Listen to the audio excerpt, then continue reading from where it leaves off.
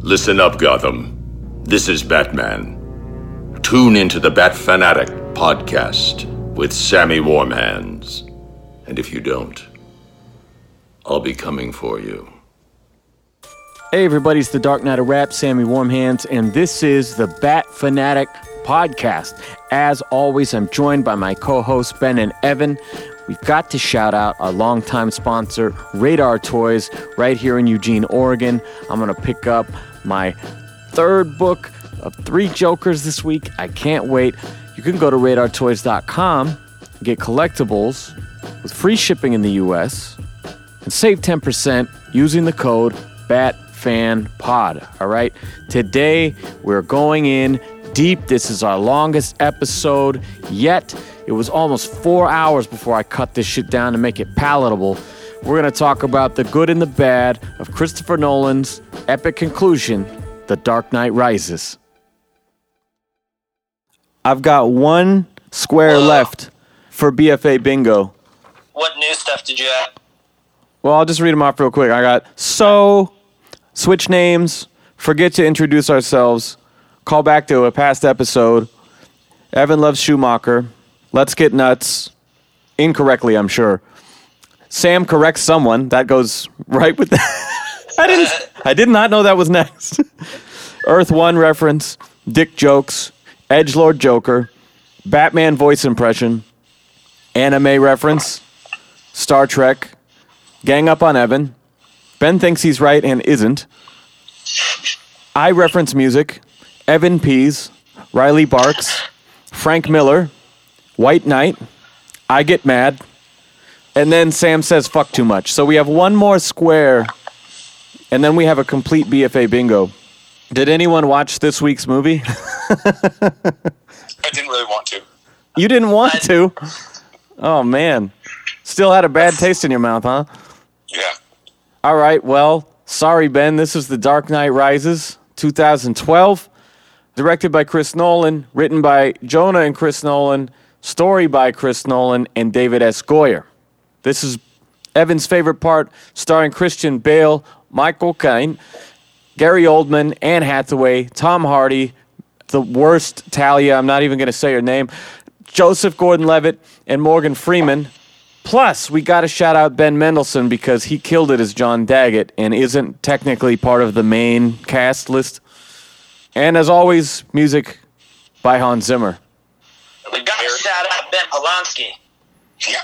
I really brought this movie together. I thought, there's a lot of weaknesses that I shored up. And I think it's Marion Cotillard. I don't think it's not Cotillard, but Cotillard. Yeah, I was hung up on that as I came to it. And then I was like, you know what?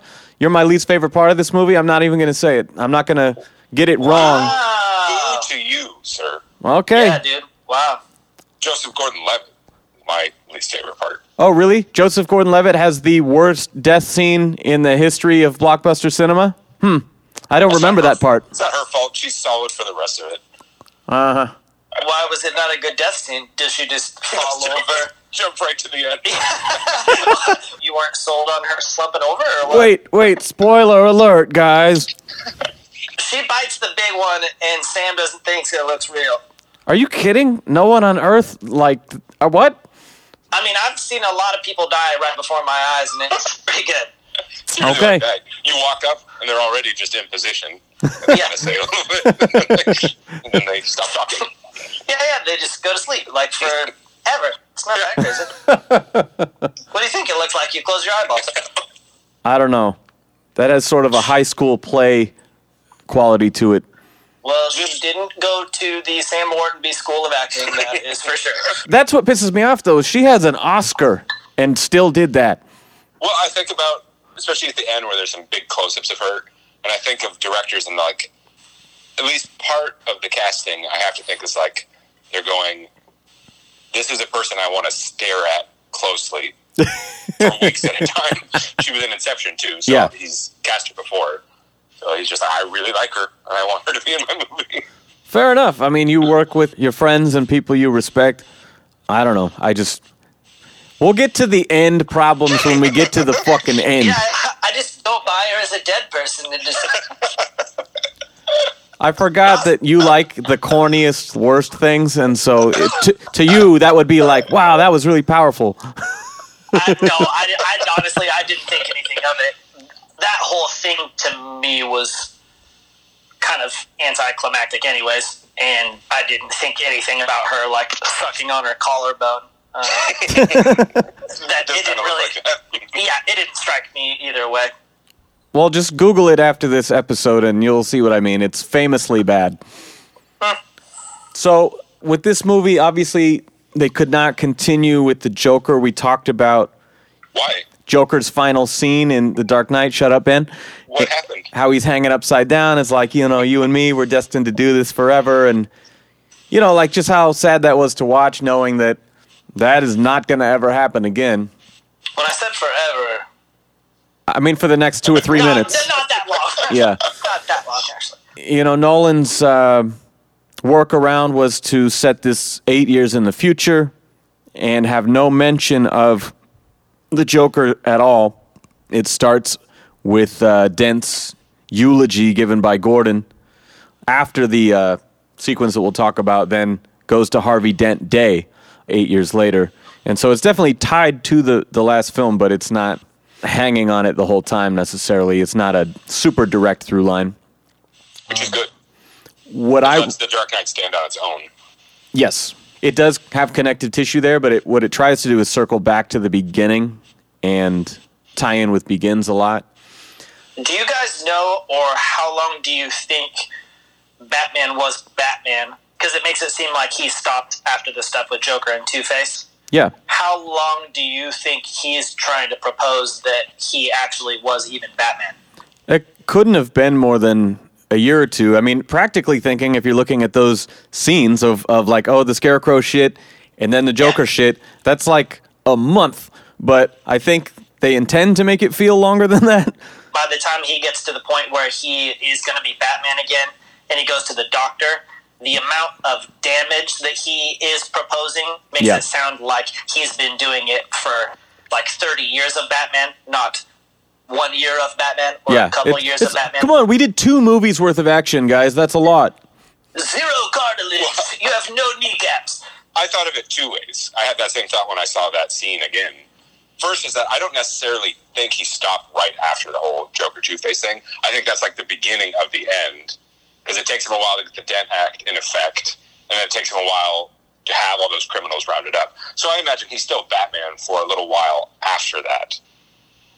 And then the other half of that is that this being a more realistic Batman, it's like, if he's getting in a car wreck every night, it only takes a few nights of that before your body's all fucked up. Yeah. Yeah, and that makes sense. In actual human world, I think we're used to observing a character who's existed for decades and decades. 100 years. Yeah, with not a ton of mention of, like, lack of elbows and stuff.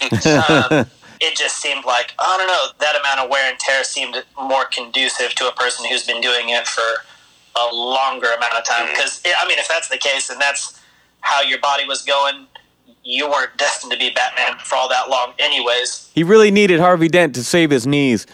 Yeah, seriously. Yeah, the reason I really believe in you is all this water on the knees, and They had some like Peter Griffin scenes where you know he comes back to the Batcave and just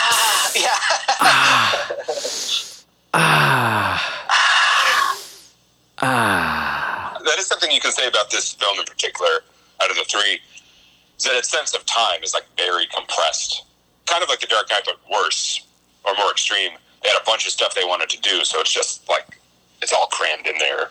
I think they could have used your quote there for the poster or the jacket on the DVD, like kind of like The Dark Knight, but worse. And it's still good. I haven't watched this one in a while, and I haven't watched it nearly as many times as the other 2. It's still really fun. I liked it a lot. I was on board for the ride. Well, I good. only watched it one other time. Really? Yeah. You've seen this one time prior to this? Yep. Wow. That's crazy. Sam has watched this like 50 times, and every time he pauses on Marion Cotillard's death scene. Yeah. That's why it means more to him, because he's really pissed. Yeah. Yeah, I just don't want you guys to know how much I'm invested in it. And like, I know everyone else thinks it's dumb, so I got to make a big show about me not liking it. Yeah, okay. That You're Cool, dude. Yeah. Cool, bro. I just want to fit in. Pander to the people. That's what I always do. That's why I'm so successful in my music career. Popular, broadly popular, is what I would say. So, do you guys remember before the movie came out, it was kind of like 89. People were buying tickets to go see a movie just so they could see the trailer for Batman because it was like some exciting shit, right? But with this one, they put up that 7-minute scene with Tom Hardy in the plane from the opening of the film, and it was like a big deal that like, oh yeah, this movie is way more IMAX, and it's practical stunts, and it's in the air, it's crazy, and it's real. Like, do you guys remember seeing that ahead of time? Were they putting it on the end of movies? No, or was it? It was like it was a trailer. Yeah, they'll put like the like a little featurette, and then the trailers. So it was kind of the again for Tenet. Oh, really? They showed like a 5-minute one scene on its own before like Star Wars or something. That's cool. But yeah, I just remember when that happened, being really excited, and that's when complaints started happening that like that scene was awesome, but I couldn't understand what the fuck he was saying through the mask, and so that's when Tom Hardy had to go back and redub every line in the movie. They weren't going to have overdubs at first? No, the original, you can find it online, I'm sure, because you used to be able to, but the original version, he's just doing it through the mask. It's pretty hard to understand with all the plane noise and shit going on. Yeah. And so, like, the delivery is a little different, obviously, being, like, a year removed from filming those scenes. I want to know why you Superman before you threw him from the plane. So threatening. What a villain. We talked about on the last one the way we opened introducing the Joker, right? This movie does a tremendous job again of the way that we are introduced to both Selina and Bane's characters. There's no overdub of somebody going like, "Hey, you guys see Bane? Yeah, Bane's over there. The boss is gonna go talk to him." Yeah, man. Hey, you wise guys. Whose idea was Bane's voice? Tom Hardy was basing it on some, like, Sean Connery. gypsy... No, it was a very specific, like... Because he said, obviously, Santa Prisca, he's got these Latin roots, but also I wanted it to be less obvious, and so he chose, like, a very specific, weird... It's like Spanish gypsy person that he modeled it after. Interesting. It just sounds British, some kind of British. Which is fine. When I was watching this, I thought my ideal voice, and maybe even actor, to be more like the comic book version, Javier Bardem. Like the way his voice, like, it's deep. He has a Spanish accent. He can do menacing and brooding. I don't think he's necessarily a big guy, like, because Tom Hardy's not really a big guy either. But just that's how I hear Bane in the comics. But I don't really have any problem with this voice. I like it. And I think it serves the same purpose.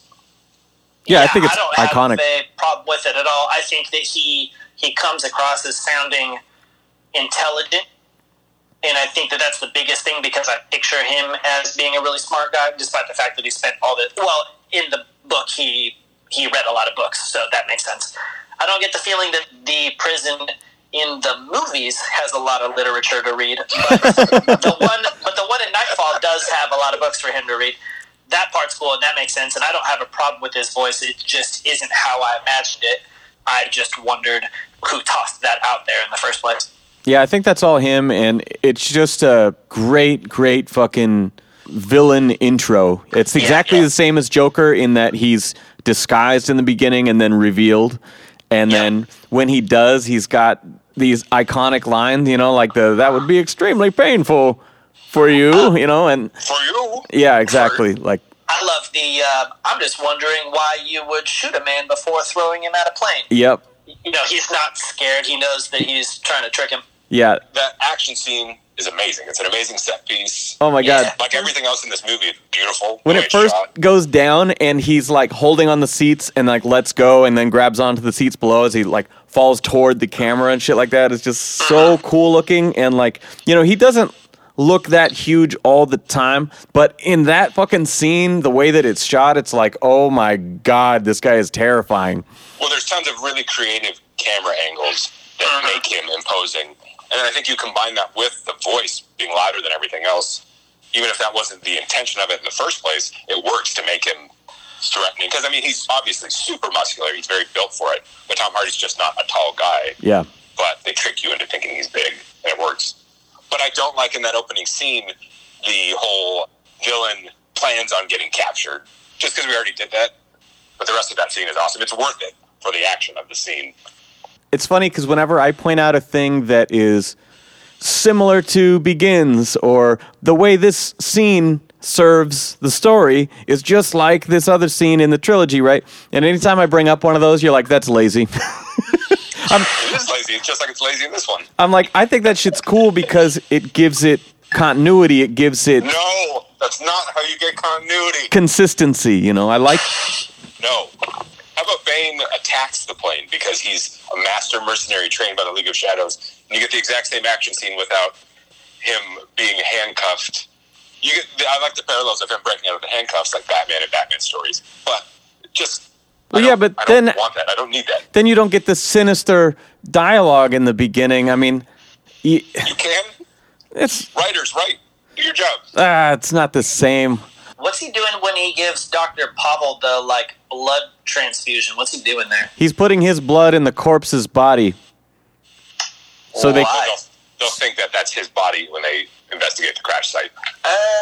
Yeah, they mention, would it make you feel any better to know that the scientist who realized that your new energy could be used as a bomb, that guy died in a plane crash? Like, would that put your mind at ease and let me use your technology?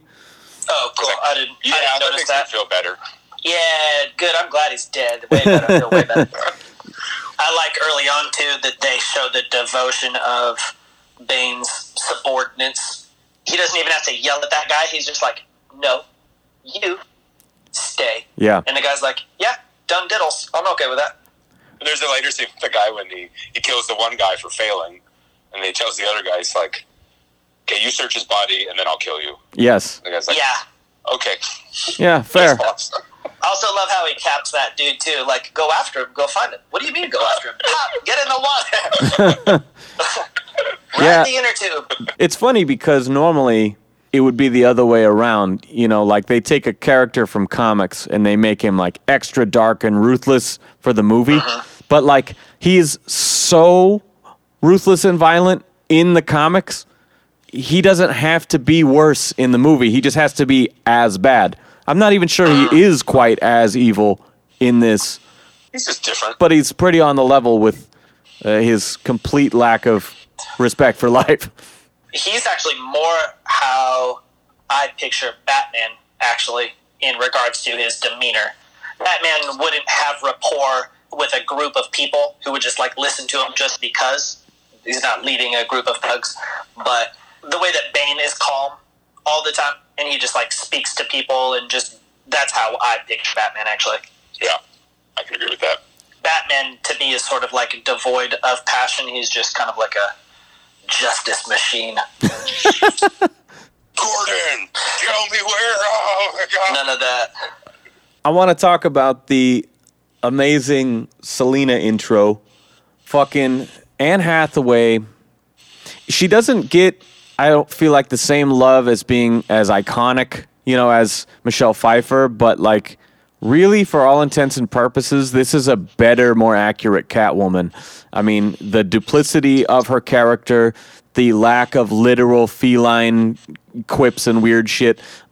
She's not a secretary who fell out of a building and then became a master martial artist. Yes. I mean, and the way that she code switches over and over is so good. I love in that scene the way she, I didn't know it was uncrackable, and kicks his fucking cane out and does that backflip out the window in heels. That's Anne Hathaway. That's not her stunt double. She does all of her own shit in this movie and was really proud to do it. And backflipped out a window? She did everything that you see. There's no stunt doubles for her fighting, for her crazy. What about the motorcycles? I mean, she's been on. It had to be CG anyways, because You don't know, so take it back. I'm just saying what she had said on camera is that she did all of her own stunts. I've cool. watched her in multiple interviews say it. She's fantastic. She's just an excellent actress in general, and she's really well cast as Catwoman. Yeah. I could think that a lot of the disappointment or the dislike is just more due to the movie's fault. You only see her for a little bit at the beginning, and she's not in the suit all that much.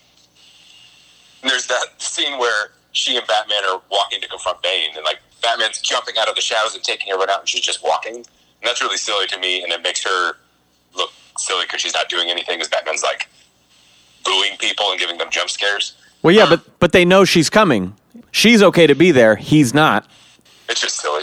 I thought it was kind of a distraction thing. Like, she'd walk around the corner, they'd see her and be like, hey, what's up? And then Batman punches them. Like, they're kind of... Exactly.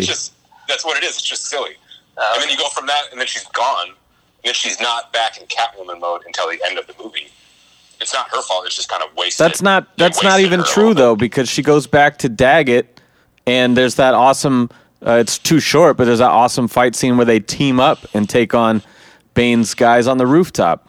That's already before their last thing where they walk to confront Bane. And that fight scene is not all that awesome. I've recorded a few clips. That fight scene has some egregious Hollywood martial arts fighting. It's a symptom of them, I imagine, trying to give the audience bigger, wider shots, not do the flash cutting and panning and really show the action. But it's like Batman and Catwoman are in the middle and they're fighting guys, and a guy will walk up behind them and kind of put his arms out like he's ready to fight, and then he'll just jump and fall over. It's not the only time that happens in the movie, and I get that if you were really in it, you'd be watching the two leads, and maybe you wouldn't pay attention to the sides, but it's just really, really bad. I'm with you in that this movie has the worst choreography of the trilogy. Easily. Yeah, it's not good, but I will say that it was kind of like seeing Justice League. Like, I know that's not a very good movie, and a lot of bad things happen to it to make it that way, but seeing all those characters together on screen was like so exciting to me that we finally got a Bat-Cat fight scene where they're like teaming up, and so that supersedes any level of like this could have been done better. Just the fact that it's happening and still is pretty cool is enough for me, you know? Yeah. That's kind of a fanboy thing, and you're a fanboy, and that's totally what's wrong with you. This is the Bat Fanboy podcast. I'm here to tear this stuff apart. Well, no, because I think about it when Evan was completely shredding and just being very disrespectful to Tim Sale before. Watching this movie the first time, and not really looking at it with the critical eye, just enjoying it because I love Batman, and it's awesome to see Catwoman, and Hathaway's doing a great job. Yeah. But just being a little more critical with it, that stuff weakens the overall experience. I don't know, like if they could have just choreographed it better or had the camera be a little tighter. And that's another thing where animation does a little better job, because like the animated Batman would move faster. He'd be more of the pinnacle of a human fighting. And also he'd probably throw out like batarangs and knock the guns out of their hands. The number of times someone in this movie with a gun runs up to him and hits him tries to hit him with the gun. Yeah. It's really dumb. He's out of bullets, man. He's out of bullets. Before the fight starts. Yeah. I wasn't prepared. I didn't know we were going to have to brawl. He's like, I just came from the range, man. I'm all out. Yeah, I'm all out spent. I like that. Well, you won't like this, Ben. So, It doesn't matter. So in the beginning, when we introduce John Blake, it's a rooftop scene. Robin John Blake? Shut your mouth.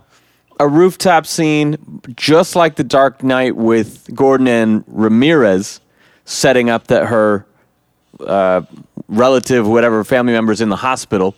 They do the same thing with John Blake, literally at the bat signal on the roof, and you're kind of getting a little taste of this dude's suspicions and what he thinks is actually going on. Yeah, I don't like it. It's too similar. It's not that it's too similar, it's that it's another kind of problem this movie has is, again, the huge exposition dumps. And, like, it works when Alfred is explaining the plot to Batman, because Alfred would have done the research, and he'd know about Bane and do all this. But, like, when some random cop, maybe the best one, but still just some random cop is like, I think that there's more to the Harvey Dent case, the case that happened when I wasn't even a police officer, and I don't have anything to do with it. I was 12 years old. Yeah. But I had my suspicions. No, you don't. You're just explaining it again. It's the monthly recap of Long Halloween. It happens every single time. Oh my god! There's too much of it. Well, what you said about Alfred, though, happens right here, and we set up his little fantasy about going to the cafe and like, oh, I see you from across the room or whatever, and I know that you're okay and that you made it out, you know. And it's like, oh, that's a sweet thought. It made me think of Silence of the Lambs, since Amber and I watched that stuff recently, and there's scenes where he's in some Italian pavilion with this brimmed hat on, sipping wine and stuff. Those shots made me think of that. Alfred's on a murder tour. Yeah, Alfred is a cannibal. He's throwing people out windows of churches. Yeah. Decrepit Kane Bruce looks like William Shakespeare or Guy Fawkes to me. This Wait. like mustache mini goatee combo. Wait, Guy Fawkes? Did you just say Forks? Fawkes, yeah, from V for Vendetta. It's a W. Fox? Yeah, there's no R. Fawkes? Fox? Where's the R? I thought it was Forks. All right.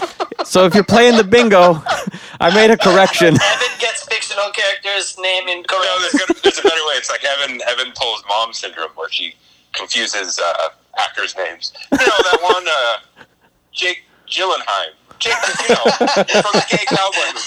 Jake, The Jewish gay cowboy. Heath Legend and Jake Gyllenhaal. You know. That's funnier than it should have been. Mom name syndrome. That's what it'll be. I think that the main difference between you and I in this scenario is that I'm just reading the thing.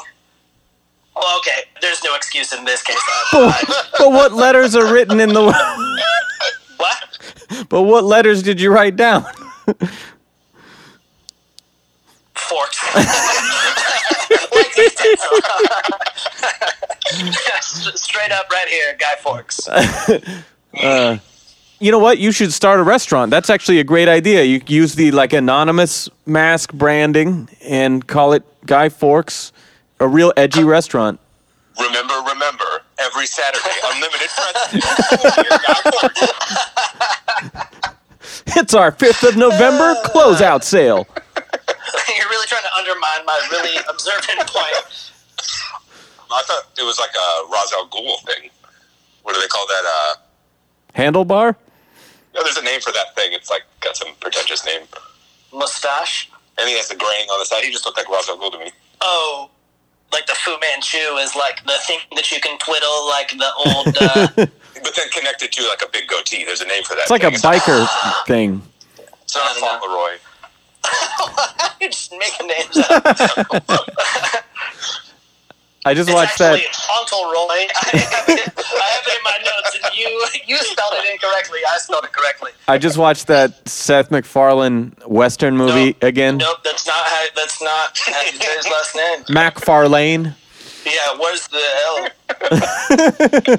But where they're like in the West, and they talk about how horrible it is in the Old West. But they have this whole like big thing where what's his name? Neil Patrick Harris is in like the mustachery. But you'll win yourself a girl if you've only got a mustache, a mustache, a mustache, if you've only got a mustache. I just remembered it's called a Van Dyke. Really? Yeah. You're so knowledgeable. Are you doing research as we speak? I'm just going back to the archives of my brain. Where I store all this my Rolodex of masculine facial hairs. That's all I have room for, honestly. That's awesome. All right, so I really want to talk about this other early Selena scene where she is making very strategic chess moves. She has multiple contingencies going. This shit is so perfect Catwoman where, again, she's in plain clothes. She's selling the fingerprints she got off Bruce's safe. She only gives 4 prints, right?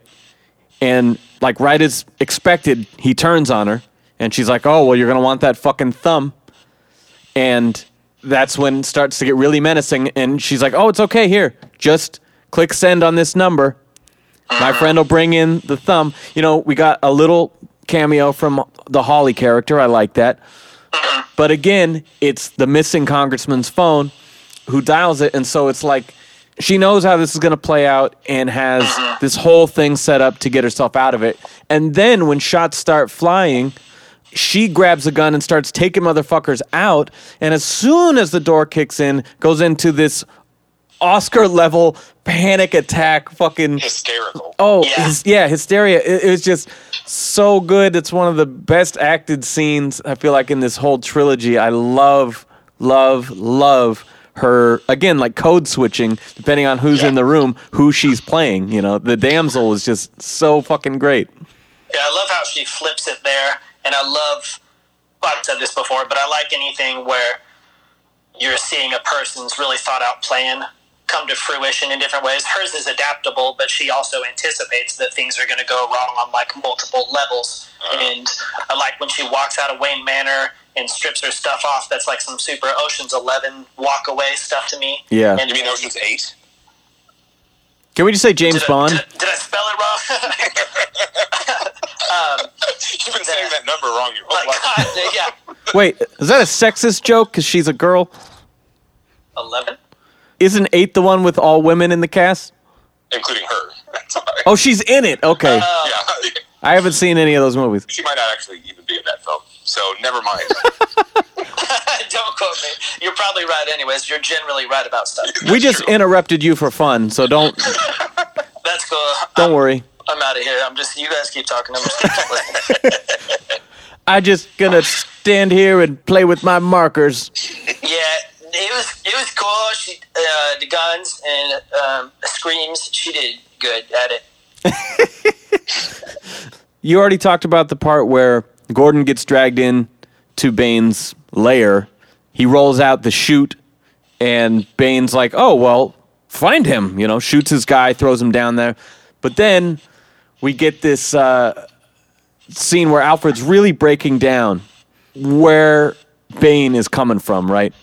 And he's going, I don't think you should fuck with this guy. You're in no shape to do this. You know, and Bruce is all defiant, like, oh, you don't think that I can do it? You think that I'll lose? He's like, no, I think you want to. Like, you're seeing an opportunity to get back in the action and end this misery that you've been sulking in for 8 years. This might be my favorite Michael Caine subplot from all these movies. I think he's really, really good in these emotional scenes where he's just like, how fucking far are you going to take this?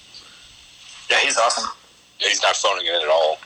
The emotion that he brings to every scene, you believe that he is very upset. He's acting very good. He's good at stuff. Yeah, I like the way you talk. That makes sense to me. Is that before or after Bruce gets the robot knee brace? After, because he's like, even a robot leg is not going to... Okay, because that part is stupid to me, and I don't like that part at all. Wait, wasn't that sort of in Dark Knight Returns? Wasn't that brought from something that we talked about previously? The knee brace? Yeah, I thought that was inspired by something. Or maybe it was just a comment about his condition. But I thought that there was some sort of montage that was referencing from the comics. I don't know, because in this, there literally is the scene where he puts on the knee brace and then kicks the brick pillar. Well, yeah, that immediacy is stupid. But I feel like, I don't know. I thought it was in reference to something and they just like accelerated and crammed it in. That's a thing they use in a bunch of Batman origins. Like, I think they do it in year one, and things building off of year one, him kicking a tree in half. So Yeah. I just thought it was silly that he's wearing a tennis shoe when he kicks the brick pillar. Because, like, maybe the knee brace gives you the power to kick the brick, but still your foot and your shoe don't withstand the brick unless you're wearing a strong shoe. And those Converse are not cutting it. Batman wears steel toes. Because the audience is stupid, so you have to show them that now his leg works again. Good. It works really good. Yeah, his foot skeleton has been reinforced at the same time. Did you forget about that whole sequence with Stryker, though, where he puts the adamantium on his bones? I didn't watch that cut. Was that in the Nolan cut? Yeah. Nolan cut. Release it! It's the 3-hour version. It's got 20 minutes extra. It's just all adamantium on bones. Yeah. It's very riveting. It's a long surgery scene. But can't martial artists break bricks with their bodies?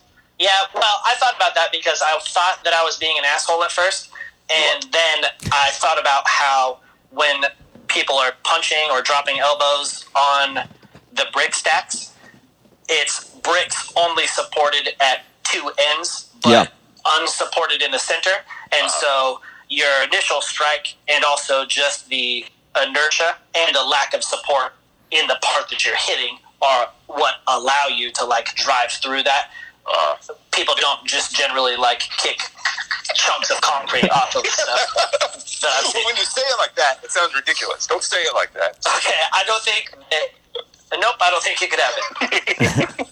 I mean, if anything, that would actually just like make your foot worse, because if you were to just of your own strength just like kick some shit, it would like really hurt you. But then you threw some like robot strength into it, then I feel like it would just like kick your foot off almost. Well, it's kind of like now that he has fixed his knee, now he fucked up his foot and ankle, you know? Yeah, it's like, oh, I'm so pumped. I can't bust through this wall like Kool-Aid Man, but I got this robotic suit that will smash me into the wall.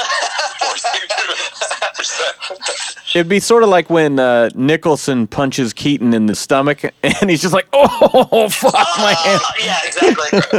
That's dope that your knee works, your foot no longer does stuff. Yeah. I hope you like the Bat Pod, because you're going to be on it a lot. I hope you love your bat wheelchair. What do you guys think about the stock market scene? It's okay.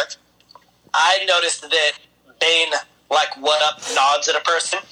Yeah. As he leaves. Yeah, he just like, just like a little, I just thought that was cool. Like, Well, did he know somebody? I thought he did that for the guy who handed him his helmet back. No, it's just... To a rando after that?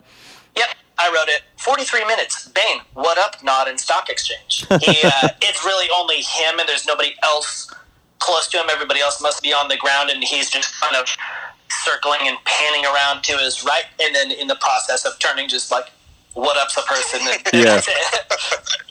Which I I thought was funny. Like, he either knows somebody or he's like being kind of pleasant at the same time. Sorry about kidnapping you guys, but He was, because... what's up? I hope you're having a good day otherwise. I mean, we see how he just thrashed that security team when he walks through the metal detector and takes his helmet off and shit, right? But then, like, right, the part you're talking about, when he does take his helmet back, he says, thank you, you know? Like, Yeah, and if he didn't have the motives that he had, he's well-spoken enough to actually be a polite person. He could like talk to your grandma and then kill another guy. it's like those mobsters, you know, they're really polite and cordial at their dinners, you know, but then, like, they'll leave the room and have you executed at the table. Actually, that's one of my favorite things about just kind of that genre or that mentality in general, is just this, like, gentleman gangster. They're nice to the community, but they're evil to other gangsters or something, or they're well-dressed and well-spoken or something. Because hurting people is a business to them. Yeah. And maybe they're very practiced at it, so there's no... They're like Batman. They're dispassionate when they hurt people. Because it's just what they do for money. To me, that's the most upsetting thing. That's the most, like, unsettling part of the whole, like, mafia shit. It's almost like Arthur Mitchell and Dexter or something, John Lithgow's character, where, you know, he's like the perfect poster of a family man, you know, but then he has this super sinister, disgusting side, and that's so much more insidious to me when you can put up this front of values and fake it so convincingly, but actually be completely morally bankrupt when it counts. It's a different version of how we talked about when you add in that unpredictability. It makes them scarier and makes them more unstable. Yeah. When you have people who could be so composed and then murderous. On the other hand, then again, you don't know what to think about this person. Well, they lull you into like a sense of security when they're not nuts. Yeah. They're not getting wild. It's where, like, if someone's a mess the whole time, you know, you're on edge, you're on guard. Especially in scenes where you, like, know the potential of a character, and then they're just having, like, a casual conversation in a diner, but the whole time you're like, something could happen, and so you're anticipating it the entire time. Yeah, totally. Because Awesome. they don't know what the audience knows about that person. Exactly. I really like in the stock exchange scene, I mean, not only he's got all these people planted in there, you know, they had talked about in the first film how the League of Shadows is kind of everywhere, and we've infiltrated governments back throughout history, and so they have the shoe shining guys and like just all these people who are in the building as blue collar workers, exactly, who have been planted there for God knows how long, just so they can flip and take this place over. And then that great dialogue where the guy's like, "This is a stock exchange. There's no money here." And he's like, "Then why are you people here?" And like fucking throws him aside, I love that. And then at 46 minutes, so much like Begins, where it takes like practically an hour to get Batman on screen, 46 minutes, Batman shows up. And honestly, it's so fucking exciting. We do get that little Dark Knight Returns moment where he's like, "You're in for a show tonight, son," and I remember, I think it was Empire Magazine, before the film came out, they had like the first official photos from it, and he's got that big EMP cannon, and I was like, what the fuck is that thing? Like, it's, we're getting some cool Batman tech in this one, and I love that. How is he riding a motorcycle and carrying that bad boy? But he shoots it like a cannon, and it just, like, you follow the light as it just shuts everything off in its path. I thought that was such a cool thing. The way he's like swooping in, pulling motherfuckers off their motorcycles, rescuing hostages and shit. Like, that was a very, very Batman scene. It's a very exciting comeback scene. Oh yeah, it's full of energy. And it just looks great.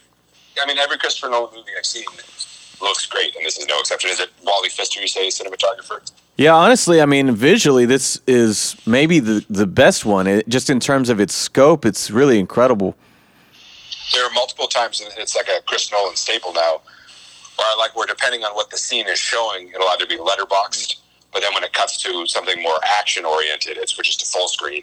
So they do that where it'll be like tied on someone's face and then cut out to white full screen. It's funny you say that, because I knew going into it that he had shot a much higher percentage of this film in IMAX, and so people were skeptical of like the aspect ratio changing over and over.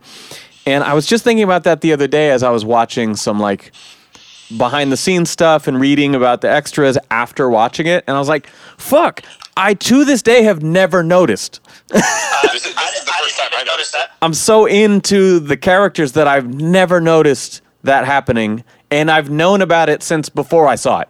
I still haven't seen it with my eyeballs. Interstellar is the first movie of his that I noticed that. Really? Interstellar, it'll be like tied on people's faces, and then the first time they go into space, it'll be full screen. And it looks so different than the interior of a spaceship that it's obvious. Where in this, it'll happen in the same scene. Like when Bruce meets Gordon in the hospital, it's letterboxed. But then right before that, when he rappels out of the window to get to his room, it cuts to full screen.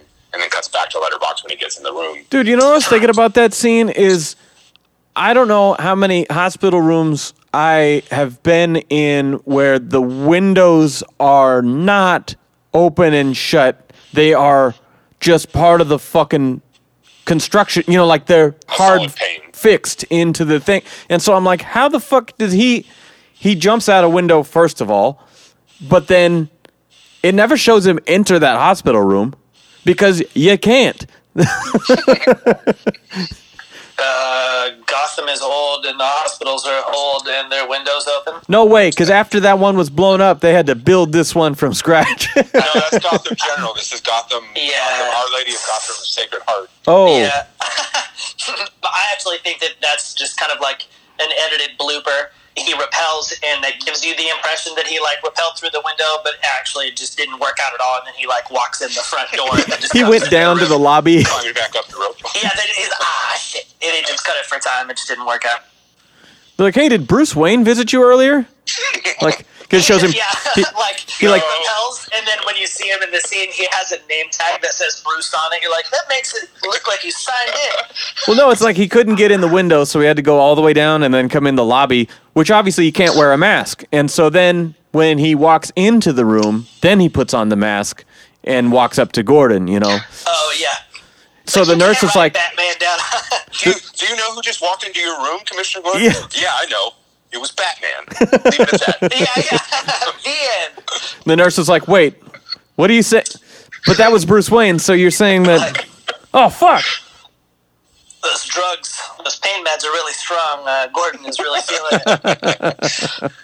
I was going to say that I like, going back to closer to the beginning, that as soon as there's something to work on, Bruce Bruce has a little pep in his step.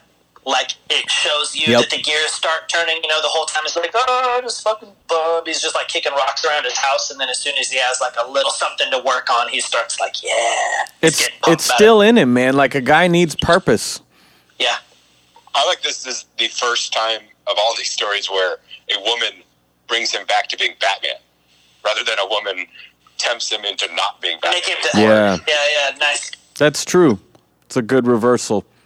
Yeah. At this point in the movie, we're about to that Catwoman fight that we talked about on the rooftop, and I didn't mention he does the sort of role reversal there with her as well. They get in the plane, they're like talking on the roof, and she goes to him, and he does the whole like, so that's what it feels like. Yeah.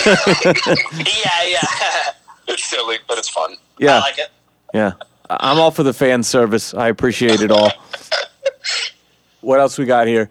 Something we went past is when Officer Blake visits Bruce Wayne in his home to reveal to him that he knew he was Bruce Wayne all along. He has a line where... Let me guess, you don't like it. No, it's okay. It's fine. There's a neat thing in the scene though, because he says, the reason I knew it was you because I saw when you were Bruce Wayne that you were just hiding your anger, the anger that I felt as a child. Yeah. And it's like you were wearing a mask, and I recognized that mask. But the entire room around them is filled with a bunch of masks from different cultures and tribes and stuff like that. That's something I didn't notice the other times, but this time I'm like, thank you. I didn't either. Yeah. I like that in most of that scene, Bruce is being quiet and listening because the dude is pretty much, he's not serving him, but he is just kind of hitting all the points. He is correct. And so Bruce isn't refuting anything. He's just listening like, yeah. And then by the time he gets to the end, he's like, wait, at what point did you start to think? Or he asks him a question about something instead, like, when did you know, blah, blah, blah. But the whole time he's like, yeah, I got no argument here. You're right, kid. I don't really care anymore. You're right. Yeah, Whatever. it's pretty astute of you.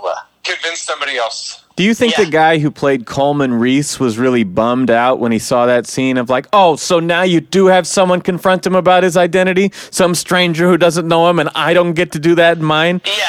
Like, cool. Oh, Christian Bale gives me a little nod and a wink from 20 feet away. That was cool. Yeah, I shared a scene with Christian Bale.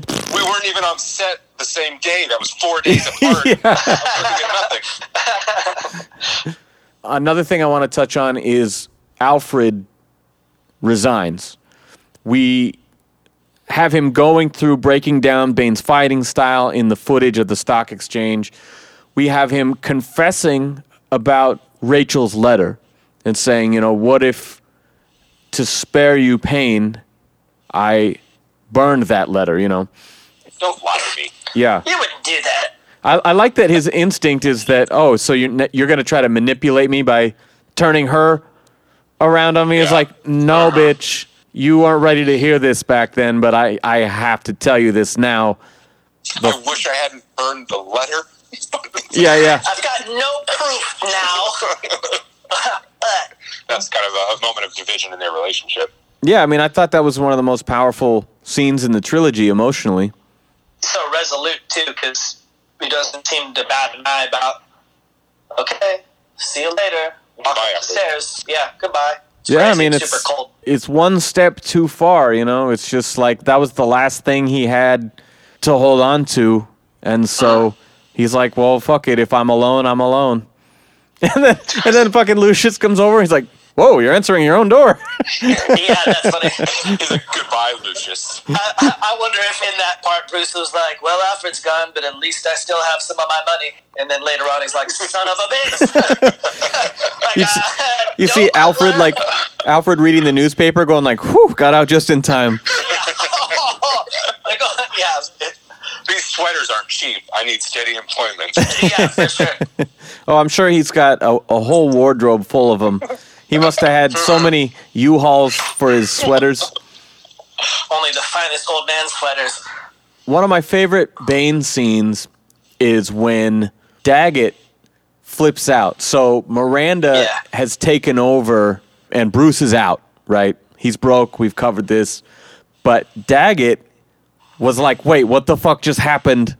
I was supposed to be the one, Honestly, I don't understand why Miranda becomes CEO and Fox is no longer. He's just a board member. That I missed. All these times I never quite understood that. But Well, it's because once other people had more shareholder power, they could remove him, which is what they wanted to do. I guess that just wasn't super clearly defined in that scene, because you get the idea that she's replacing Bruce as being on the board. Yeah. But nothing's really said about demoting Lucius like they did with Mr. Earl in the first one. That was such a great scene. Like, I got another job. Yours. They had 6 hours of movie to cram into this 2-hour and 40-minute movie, so Yeah, they can't bother explaining. corporate structure to us. But so Daggett throws a little hissy fit after this. He goes over to Bane, and it's like, how the hell does this put me in charge of Wayne Enterprises, right? Like, I'm the one in charge here. You don't listen to him. I'm the one in charge. And he just rests the edge of his hand on Daggett's shoulder and says, do you feel in charge? And like, that is one of the most intimidating, scary moments, and he's not doing anything. Yeah, that part is super badass. He's also, I don't know if in the movie he's standing on something, or we're supposed to think he's really tall. He's like a foot taller than Daggett in that scene. I think he there wears is a little lifts. set of stairs there. I don't know if it was more just like camera trickery, like you're just supposed to. Yeah, it's buy some him like Gandalf, Bilbo, camera really tricks. far away. Yeah.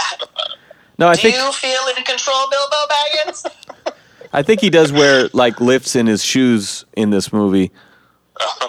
The character or Hardy? Hardy. Me and Amber have been watching The Munsters recently, and it's full of shoe lifts. That just makes me think of Bane in like a big old clog boots. Well, in my Hot Toys case, when I had everything bagged up in case we had to evacuate from the fires, and when I put everything back, I put it in a slightly different order. And when you have Tom Hardy's Bane next to Ben Affleck, these two figures that are to scale, it's no contest. Like, Affleck is way bigger. It's like, Tom Hardy's not a big guy. No. But, I mean, again, he's perfect in this movie, and even somehow against a very ripped Christian Bale, who famously put on all that extra weight, he still looks good next to him. But, yeah, next to Affleck is like, no. Yeah. They're just selling you on it anyways. Yeah.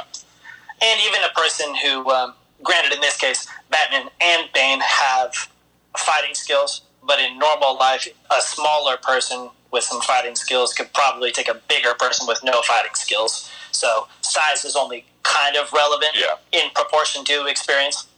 Everything else being equal, size generally wins, I would think, though. Mm-hmm. Well, yeah, that's what I'm thinking. Is that's you got the point. They're not equal. They're faster. You got two trained fighters who are worthy opponents, and then, but this Batman is 6'4".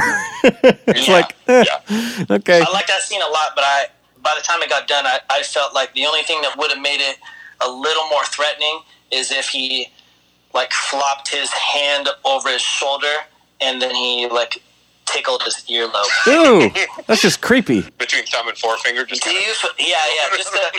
like a 3-finger, like a thumb and a 2 fingers. So yeah, I mean, what are you doing? Do you feel in control? Daggett goes out with kind of a whimper there, but again, I just really think Ben Mendelsohn was perfectly cast in this, and he did a great job. Extremely unlikable. Yeah, and yet I saw him as the lead on a HBO series recently, a Stephen King adaptation, where he's the protagonist and, kind of the moral heart of the story, and it was great. It was great seeing some other side of him and appreciating his range. I've really grown to like that guy as an actor. Wasn't he the villain in Captain Marvel? Yeah, he's one of those. Don't spoil it for people who haven't seen it, but that was him, right? Yeah. I feel like he looked bigger in that. I don't know if he yoked up or just like body language or something. He looked more imposing. I feel like I've seen him rocking some turtlenecks and something, and I just can't place it. I've seen him in a turtleneck before. Was that one of your like winter parties that you went to? Yeah, turtleneck parties. Yeah, that's a terrible idea. I bet somebody does that, but I hate turtlenecks. Sometimes it's so hard to transition back into it. So what do we got? What else we got here? So, guys,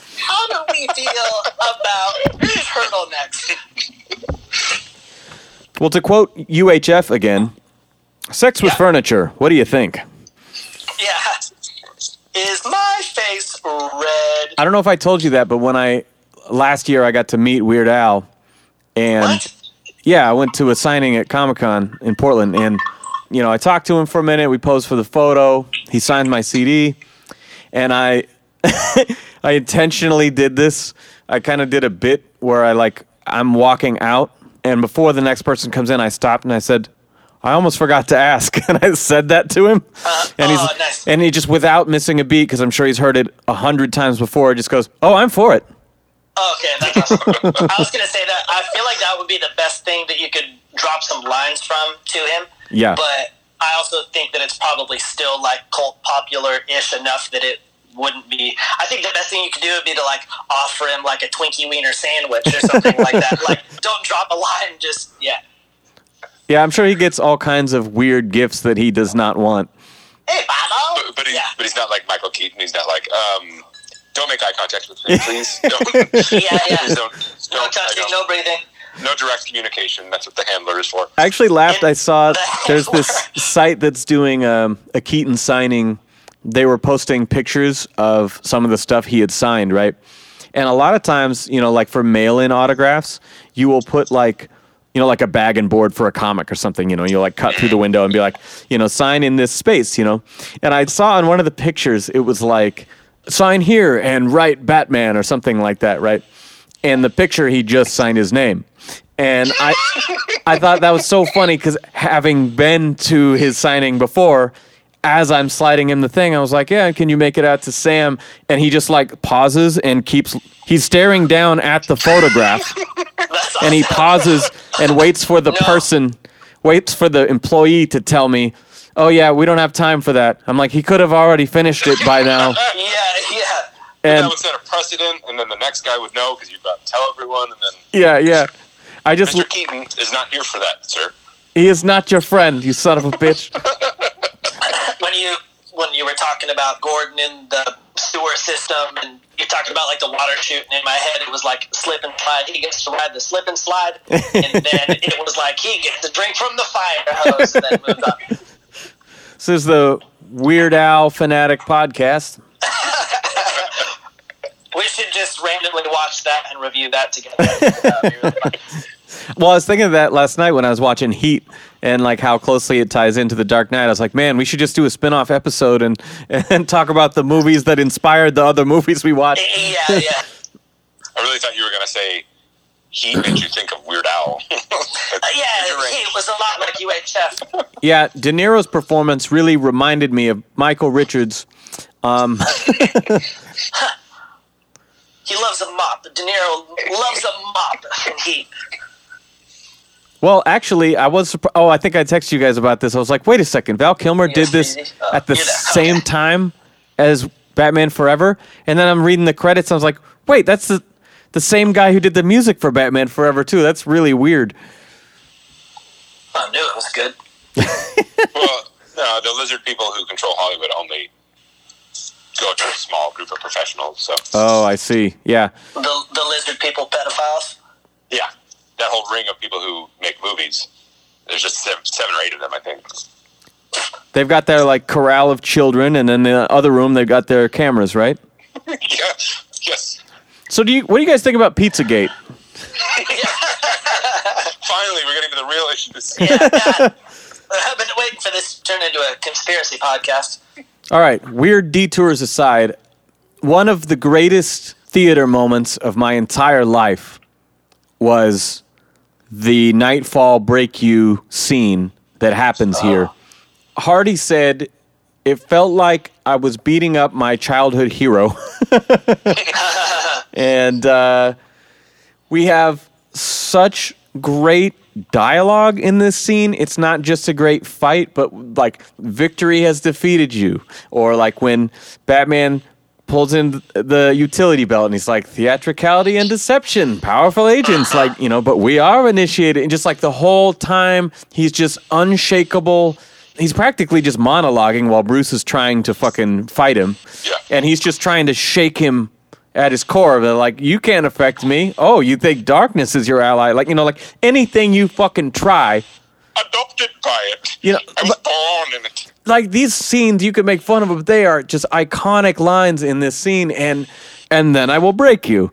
Like, I think I talked about this before, that dream that I've had of, like, the powerlessness dream, the losing control, where, like, someone's attacking you and you can't fight them off no matter how hard you hit them, right? It's like watching that unfold with your greatest hero on screen, and Christian Bale. Having grown up as...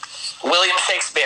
Having grown up on Nightfall, and that being the craziest shit as a kid, seeing this on screen was like just so emotional to me. I couldn't believe that I was actually seeing it. I felt like I didn't breathe for that whole entire scene. I was literally sitting forward on the edge of my seat, just like breathless. I can't believe I'm seeing this. And I know people who don't have the same like childhood association with this story might not feel the same way, but to me it was just incredible, something I will never forget seeing the first time. Just beautifully executed. It's extra intense too because granted they could pull something where he doesn't get his back broken. I mean, maybe it wouldn't even happen in this story, or maybe it could be a fake out kind of. Like Harvey Dent. Yeah, exactly. Like it's like the acid thing. It doesn't happen right now, but the whole time you're watching it, anticipating that it is going to happen at some point, and so it makes it that much more intense because, like, how long are they going to fight for? Like, how much is he going to get beat up before he finally does that? And so it's a real drag out that you have to witness him get his ass beat before finally crippling him. It is a real drag. And you have the extra aspect of versus the comic. It's a one-on-one fight in the Batcave with no witnesses other than a dinosaur and a giant penny. What's the Tinkerer's name? Horatio or something? The guy who lives in the back part of the cave and builds caves. Yeah. I guess, the dog is there. Harold. Harold. There we go. Harold and Ace. In this one, you have the whole League of Shadows, basically. Yeah, you have the League of Shadows. You have the witnesses in this one. How that further cements you as a terrible leader to not mess with and to only follow orders from. It makes his defeat that much more humiliating. I guess it's bad enough anyways, but there's witnesses the whole time. You have the shots that show Catwoman like, oh shit, biscuits, I didn't know that it was going to be like this though. Yeah. Yeah. She's like, it's fucking Batman. I thought he'd get out of it. Not in fact. Sneak away or something.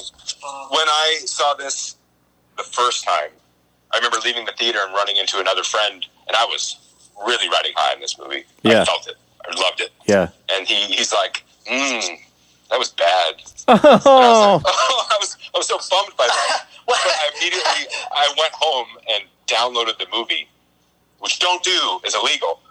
But I did that just so I could watch that scene again, because that scene was so powerful. Yeah. And for that scene, which is so upsetting.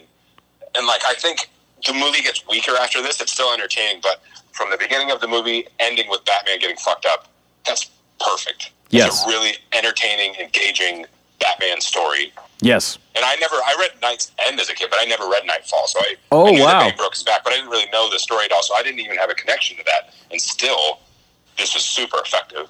You just made me think that either your friend was like way ahead of his time. He's like, trust me, like on some Back to the Future stuff. He's like, trust me. Give it 20 years, you're gonna think it sucks. Also, he was just really ahead of it. Or your kids are gonna hate this. Yeah. Or your friend was actually like you from the future, and you like had an interaction with yourself, and you're like, it really blows, and you're like, does it blow? And you kind of put the seed in your head or something.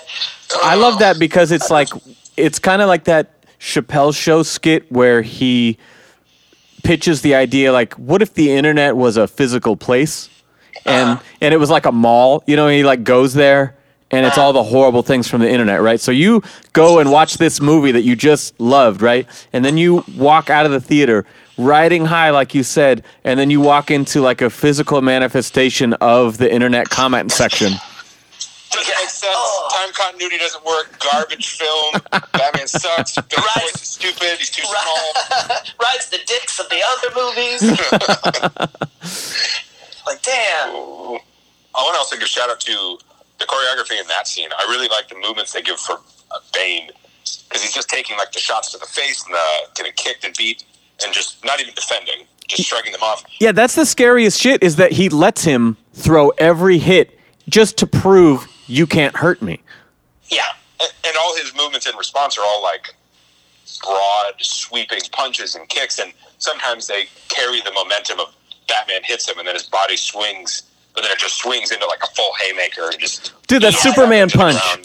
Oh yeah, he does like the mini Superman punch, and also he has a body similar to like Tyson's, the low center of gravity, and a person like that can cover like their whole upper body with their arms and then just like throw hooks, and he throws a lot of hooks in this. Like, he's all about like block a punch, hit him in the kidneys and in the ribs and stuff. He just throws a lot of stuff, like a lot of short curved punches from the inside. I also like the real desperation that Bale plays. He shows he is tired, he's out of shape, you know. That scream he does, he's like, ah! And just the way he's breathing, like, and he's kind of like hunkered over in boxer pose, which we never really see him do. You can tell he's, oh shit, I'm in too deep, you know. And it kind of like Bane says at the beginning, like, not as big as yours, you know, like you've made a terrible mistake. Like, well, not as big as yours. And man, I mean, he is just panicking. You don't see the incarnation of fear really until this. He underestimated his opponent and underestimated how out of the game he was. Yeah. The part with his face and his mask before getting his back broken also too is like shows his strength, and also is like he's getting punched in the face and it's breaking the mask. Yeah, dude, Yeah. that is. I don't think that close up is a very good shot. It looks kind of movie fake. Yeah. Well, but yeah. but It's effective. Yeah, it is effective, and I think that while I remembered very specifically watching the Dark Knight trailers a lot of times, what I remember from the Rises trailer was the sort of obscured cuts that they use from that scene, and then him walking away with part of his mask in Bane's hand and tossing it aside and just being like, oh my God, they are doing this. Like, they're not just using Bane, like, they're doing it. Oh my God, they're doing it. Like, I couldn't believe it. I remember seeing that promo stuff with just the mask chunk, Yep. you know, sitting by itself. Also, I just think that not that scene, but that shot specifically is just like a hard thing to pull off, because how would something break down the way that you wanted, you know, every punch and still look as good as you wanted it to? Or if you think of things like Inglourious Bastards or some horror movie where there's a similar face-smashing scene or something, I don't think that that's a very easy thing to pull off, and either you just have to, like, accept it for what it is, or I think we might be surprised how weird and grotesque that stuff would look like in real life anyways. Part of us is like, oh, that looks ridiculous, but it's totally possible that in real life would look as ridiculous as that thing that we're seeing. Well, I've never seen someone leaning up against concrete getting their head punched into it over Exactly. and wearing a helmet. Like, It looks weird. what do you guys do every weekend? I know.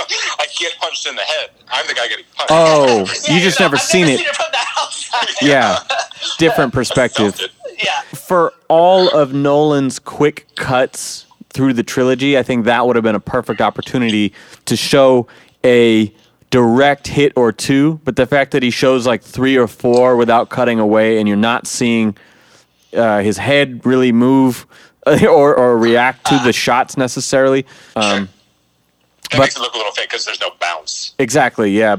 That's really the only criticism I have for that entire scene. I just think it's so...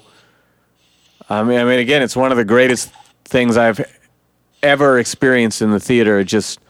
I can't say enough about it. Better than a combo blue and red icy? Why would you taint a perfectly good cherry icy? Amber introduced me to it, and it is quite pleasant. Well, your wife is stupid, and I don't like her. Oh, Dude, you crossed the line. Yeah, I dude. said some terrible things, but you're mean. I don't actually like feel anything about that. I'm not gonna be like, oh man, like don't talk like that about my wife. But I'm gonna tell Amber, and Amber's gonna kill you. Yeah, see, Evan's going, well, that's between you and her. I don't have anything to do with this. Amber, Remember that time with the hip bust and the you through the wall in the hotel room? That's Yes, I will never forget the danger of Amber's ass.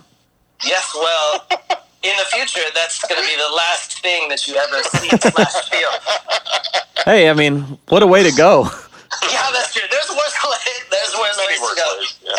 Now you got me picturing things. So after this, though, enough about your wife's ass. Right after this, before we fully move on, though, Bane takes him to the prison, right? And so Bruce is kind of blacked out, and he comes to, and Bane is over him, still monologuing. And Stop. he's like, you don't understand civilization, Batman. Yeah. there's like a missing scene of like him driving him there and talking all the way, you know? But Yeah, I get that. Like he's backtracking the whole time. He's like, I don't think that. Like, you weren't listening. When I was kicking your butt, you weren't listening. Like, when I said I was born in the dark, I really meant the dark, you know? Literally. Yeah. I want you to know where I'm coming from. I'm going to take you there. You know what? I'm going to take you there. you know what? I'll just show you. Do you have time? You got time. It's fine. Yeah, fuck it. Again, I love the dialogue in this scene where he's saying, like, you know, you do not fear death. Your punishment must be more severe. You know, he's talking about torture, but not of your body, of your soul. The way he delivers these lines are so powerful. I love the thing about, I will terrorize Gotham and feed its people hope to poison their souls. You know, talking about like how the prison is just a metaphor for what I'm going to do. You know, I've seen people criticize Bane's like master plan, and that like, wait, so he's letting all these people out of prison and arming them and doing all this shit, but like somehow I'm doing this for you? I'm holding you all ransom or hostage, but I'm doing this for you, the people? Like, what the fuck? But again, he's like, yes, this is a hostile takeover. However, I'm going to flip it on you and spin it as if you have some say in the outcome, so it's more devastating when you don't. He's going to blow him up in the end anyways. Yeah. Yeah, his plan is, like in the League of Shadows' mind, to save the world. But their idea of saving the world is to, when these cities become so corrupt and overblown, to just completely destroy them and kill everyone in it. Yeah, he's Thanos. Which, yeah, it's not a good plan in terms of, like, things that actually make the world better. But in their mind, yeah, he's just going to destroy them. And to him, it's more destruction and more pain if he gives them hope for a little bit before killing them all. Because the rest of the world will see what happens to them. Yeah. If anything, it just adds unnecessary steps. If your real goal is just to, like, kill a bunch of people, you could just make a bomb explode and kill a bunch of people. But because they have to, like, feed this other part of them or prove a point or set an example or something, then he has to do this other stuff also. Yeah, I mean, he really wants to punish people for the ways that he's been slighted in his life, you know? Yeah. That's part of it, but I mean, I really think he's just attached to the League of Shadows thing, because jumping to the end, I mean, he is ready to die in the blast too. He's not 6 miles away from that bomb. Yeah. He's so on board for what they're doing, destroying the city as a symbol to the rest of the world. And I actually think that's better. That's more compelling than the Joker on the boat being like, people are bad, I'm going to prove it to you by giving them 2 bombs. Yeah. The idea more that, like, I'm going to strand these people in this city and they can't go anywhere, and someone out there has a bomb to kill them if they try and leave. And so it's just like the desperation of the situation is going to force them to turn on each other. Yeah. To me, that's way more believable than people are just fundamentally bad. It's being in that kind of situation brings out the worst in them more believably than the boat stuff. Well, or and the Joker stuff. Your analogy just shows me something I never considered, in that those are exactly the same plot device, because the whole threat in the first one wasn't that people would blow you up if there's the opportunity. It's that, oh, well, they believe the other fairy is a threat to them. They have the trigger. Ordinary people over there, they have the trigger. They don't value our lives, right? And so we got to blow them up first. That's funny. It's exactly the same shit. I never Saw it that way. It's lazy. Again, it's fucking bad filmmaking. No, but I think it's better. It's brilliant. It's lazy. It just, I buy that more. Because his whole rhetoric of, like, this movie has interesting threads of, like, people in power and people in the top not caring about people in the bottom. And it doesn't backtrack away from that, but it also, through Bane, highlights the idea of somebody else who's charismatic, who's just seizing on that to cause chaos of, like, when he stands outside the prison and he uses Gordon's confession letter to rile everybody up. See how bad it is? But his goal is just to fuck everybody up also. Yep. It shows his resolve as a character, too, because that makes him... He's like a kamikaze with more of a plan. That is his end goal, but he needs all the tinkering in the meantime, but he's down to die for his cause or the League's cause. Yeah, and then, I mean, that would kind of stand with it, too, of, like, no one would know if it happened. They would just think, oh, somebody must have tried to do something, and that's what blew Gotham up. Yeah. That somebody didn't stick with the plan and work as a team and rebuild Gotham like good people. Somebody was selfish, and now they all died for it.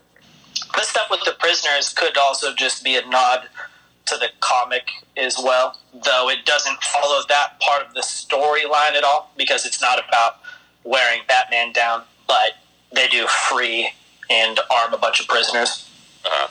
Maybe it's just more lazy writing, you know? So. No, that's another one of those things that I like from Christopher Nolan's movies. It's another one where it's like a plot point or a set piece from the comics reworked into an original idea. So you still get that kind of, oh, that's neat that he read it and he incorporated it while still making a unique story. Yeah, it seems a little different when they're two different mediums, because it's not like I directed my last movie and then I'm using the same stuff in my next movie. If there's source material from a different genre to pull from, it makes it seem as if he's well read and he's trying to do nods to other stuff. These are huge blockbuster films, and I got to think the majority of the people who watch this movie didn't read Nightfall. Yeah. Not only because it's a comic, but it's a comic from like 20 years ago at this point. So, not only because reading, even picture reading is too much reading. yeah. This is jumping ahead, but the warden in that prison is Wade Williams, who's the voice of Last Mask, the guy from Prison Break. Oh, funny. Oh. Yeah. I thought that dude... Mask in Red Hood. I thought he looked familiar. And then again, I have to mention, at the end of that kind of master plan monologue, we get that trailer line, that hook, and then when Gotham is ashes, then you have my permission to die. And man, such a mic drop moment before he then goes and blows up the whole fucking stadium.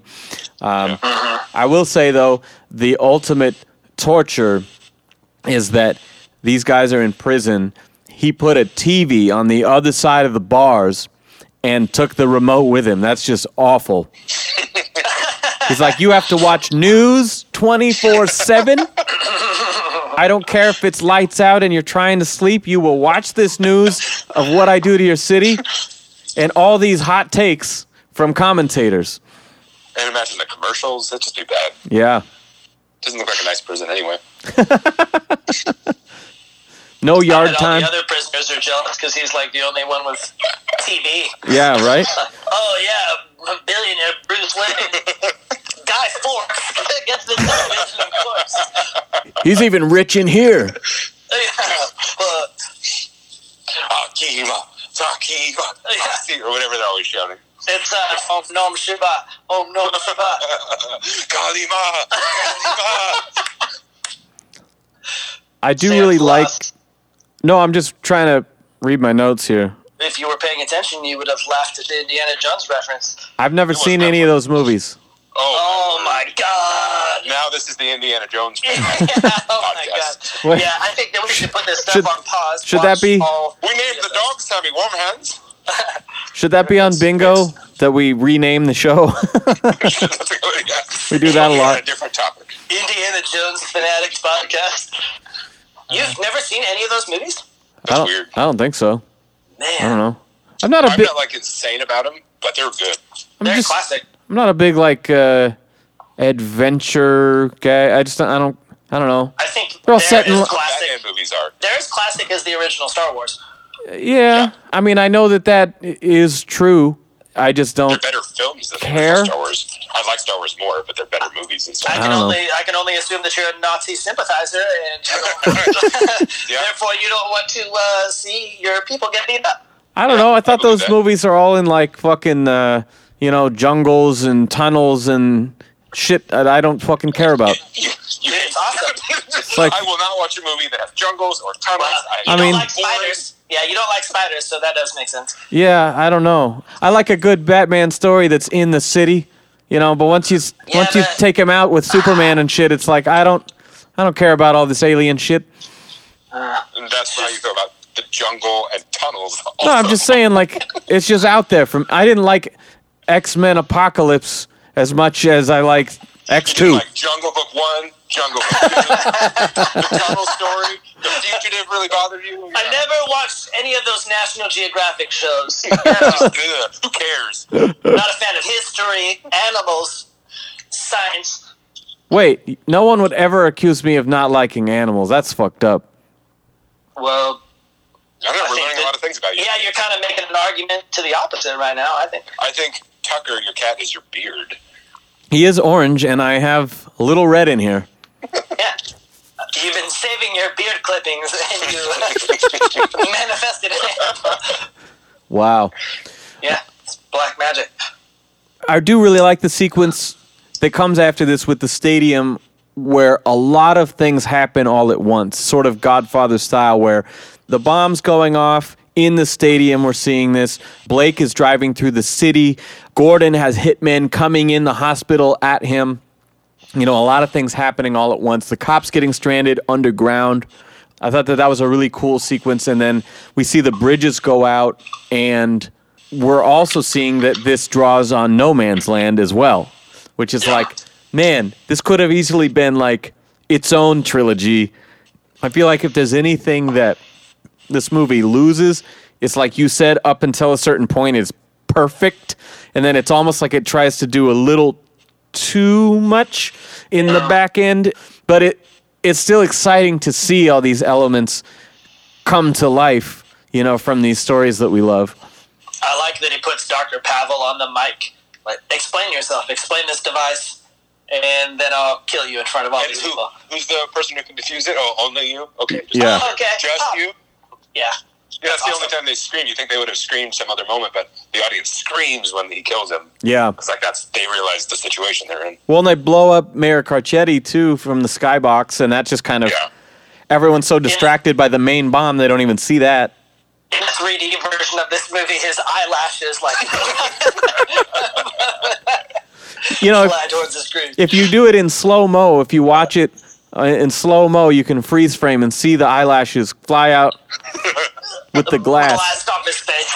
Actually, they did that same technique that they used on Rachel blowing up, where they do the quick flash of light on his face. I like how those are cut. Yeah, pow, pow. It's awesome. This is where Bruce hallucinates Ra's al Ghul and he misunderstands Bane's origin story, thinking that he is the child born in the prison. And again, that's a tie back to him being the child that serves out his father's sentence in the original story. I thought that was cool, not just as a callback to the original, but also just as a good misdirect, because they're showing what happened as Bruce is picturing the guy narrating the story, so like we're seeing a version of it. And then later, when it comes to be, he sees clearly, oh shit, that's what this actually was. And I see you're telling me this story, and in this story the child has a buzz cut, so I would never see that when I'm picturing you telling me the story that it was a girl. Also, all of this is in my head, so yeah.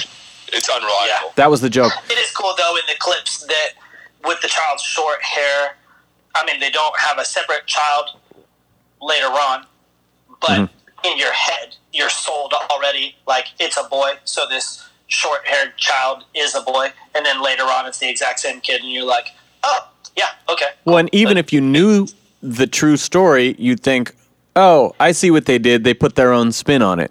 Yeah. I also like when Bruce first attempts to climb out and falls. Oh, by the way, that would do so much more damage to his spine than when Bane actually dropped him on his knee. But Yeah, even if he had a perfect back, to say nothing of a guy who just had a broken back. yeah, Yes. Yeah. And earlier in the film, they show a person do the same thing and implies that the person breaks their spine when they failed the jump with the rope. I mean, But- when he falls, he does just dangle lifelessly like a corpse. Yeah, but you get the impression that the person before doing the exact same thing with the rope died in the process. But they didn't like splat; they just broke at the hips or something. But I'm Batman. Yeah, That's kicking the wall. That's Bane punching the pillar. That's all that. They're like superheroes. They're slightly super. Yeah. They shouldn't be. It doesn't make sense, but yeah. His They just healed broken spine is actually extra strong now. Yeah. Also, I'm not really sold on his rehabilitation. That okay, doctor, how would you do it? Like, I just think that their time frame is. I mean, we just read 2 full books of Nightfall. I mean, Bruce still isn't back. We know that's going to take a long time. And Exactly, and that book took me 6 months to read, so it's a long ass time. I don't feel like his broken spine healed in a couple days. But this movie could not be dragged out to, a No. 5-hour, 6-hour length to accommodate that.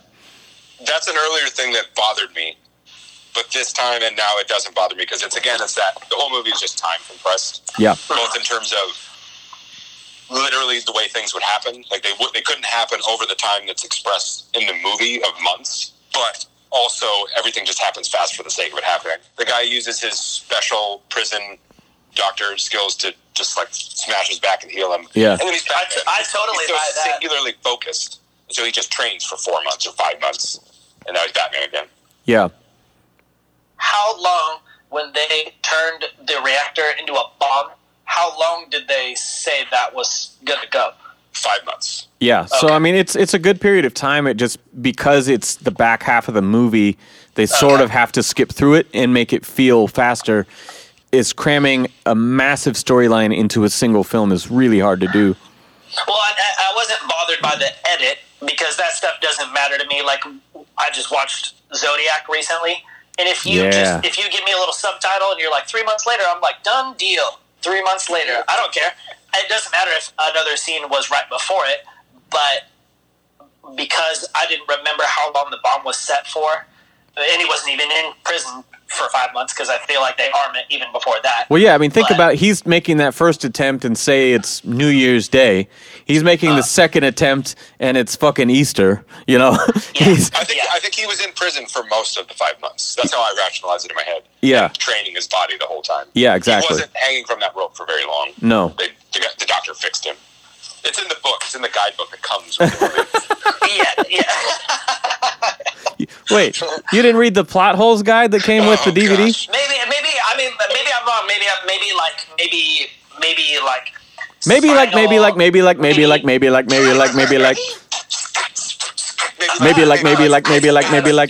me and Ben are about to make another banger, and Sam's gonna try to shit on it, guys.